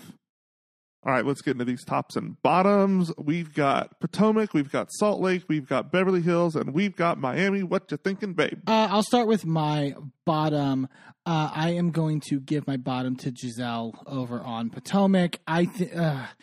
This episode, it was really sort of her biggest sort of like just standing in all of her bullshit and just sort of like not understand, like not being fully held accountable for it in certain ways. Like, I think Candace tried, I think Karen tried, but it just wasn't. And the stalwarting is not something I want to see. It doesn't move anything along. It does, like, she thinks that she can just ice somebody out and just like not address anything and not actually have, because it's like it's not even, it's created a thing where now they can't even debate the thing about like Candace versus Giselle or whatever, because it's just like, well, I'm not talking to her. Fuck off. Well, like, and even if you did, you'd have Truly Original like backing her up. Sure. That's in worst case scenario. But like, I just think like there's certain things when you sign a contract to be on a housewife show that you need to do, and Giselle is not doing them. And that's really fucking frustrating. My top for this week, I'm going to give it to Gertie over on Miami, because I actually really, like I said before, I think Gertie exponentially killed it with this argument with Larsa. Yes. And it would have been very easy, but she just went above and beyond. I think she was so clear-headed, she was so focused and pinpoint accurate on everything that she took to Larsa. And like, I really was impressed by her at the end of the day. Like, she really has, been I think she was not, I wouldn't say she was a background player in past seasons, but she wasn't necessarily the most focal in terms of arguments and stuff like that. And I'm glad to see that now that she is, like, she can hold her own. Right. I really, really love that. What about you, babe? What are your tops and bottoms of the week? So my bottom is going to be all the girls on Salt Lake minus Meredith and mostly Monica. Yeah. Because that's just rude. Like, it's not even just rude. It's mean and like hurtful and like actively antagonistic to like ignore the fact that your friend is sick. Yeah. To actively like try to get in the way of her being able to enjoy this trip. Like, sure, is the bathtub thing petty? Yeah. Who really gives a fuck about a bathtub? Meredith Marks does. And it was so easy for someone to just switch rooms with her. Right. So easy. And it would never have changed one iota of your trip, other than it would have made Meredith happy. Why do y'all hate her so much? I would love to know. To do something so simple is just outside of the realm of possibility for you. I don't get it. I will never understand like that level of just inconsideration. Yeah. It felt so mean girl, mean spirited bullshit. Like that sort of pettiness and that sort of like, it really is just mean girl behavior. Is like something that really like presses a button for me. Yeah. And I just wanted to jump through the screen. It's like scream in my face all day, but like this isolationist bullshit, cutting people out, making them feel like they're worthless. That's not okay. Yeah. My top for the week is going to go to Sutton, unsurprisingly, because I think she did a really good job taking it to Kyle. Yeah. Was she hitting below the belt? Yes, but she was hitting below the belt because Kyle had constantly been hitting below the belt. She did not let Kyle get away with anything. She held her feet to the fire in every instance. I don't see how anybody can see it a different direction. I mean, maybe I'm blinded by being a Slutton for Sutton. I was worried about that too, but I don't think that's the case. But I don't think that's the case. I think it's objective, like objectively looking at it. I don't see another way to see it unless you are blindly following Kyle. I don't understand. So, I mean, and Sutton's always been somebody who takes it to someone and is unafraid to do that. And I'm just glad that she is continuing down that road this season. And the fact that we are finally going to get someone to challenge Kyle and maybe actually hold her accountable for her massive pile of bullshit. Hey, thanks for tuning into this episode of A Gay and His Enby. Join us next time for more of our recaps and hot takes. And be sure to subscribe and leave a review wherever you are listening. And check us out on our social media at A Gay and His Enby on all the platforms. A special shout out to Shane Ivers, who wrote Pulsar, the song we use for our theme. I'm Eamon. I'm Merlin. And we're out. This show is a member of the Sorgatron Media Podcast Network. Find out more at sorgatronmedia.com.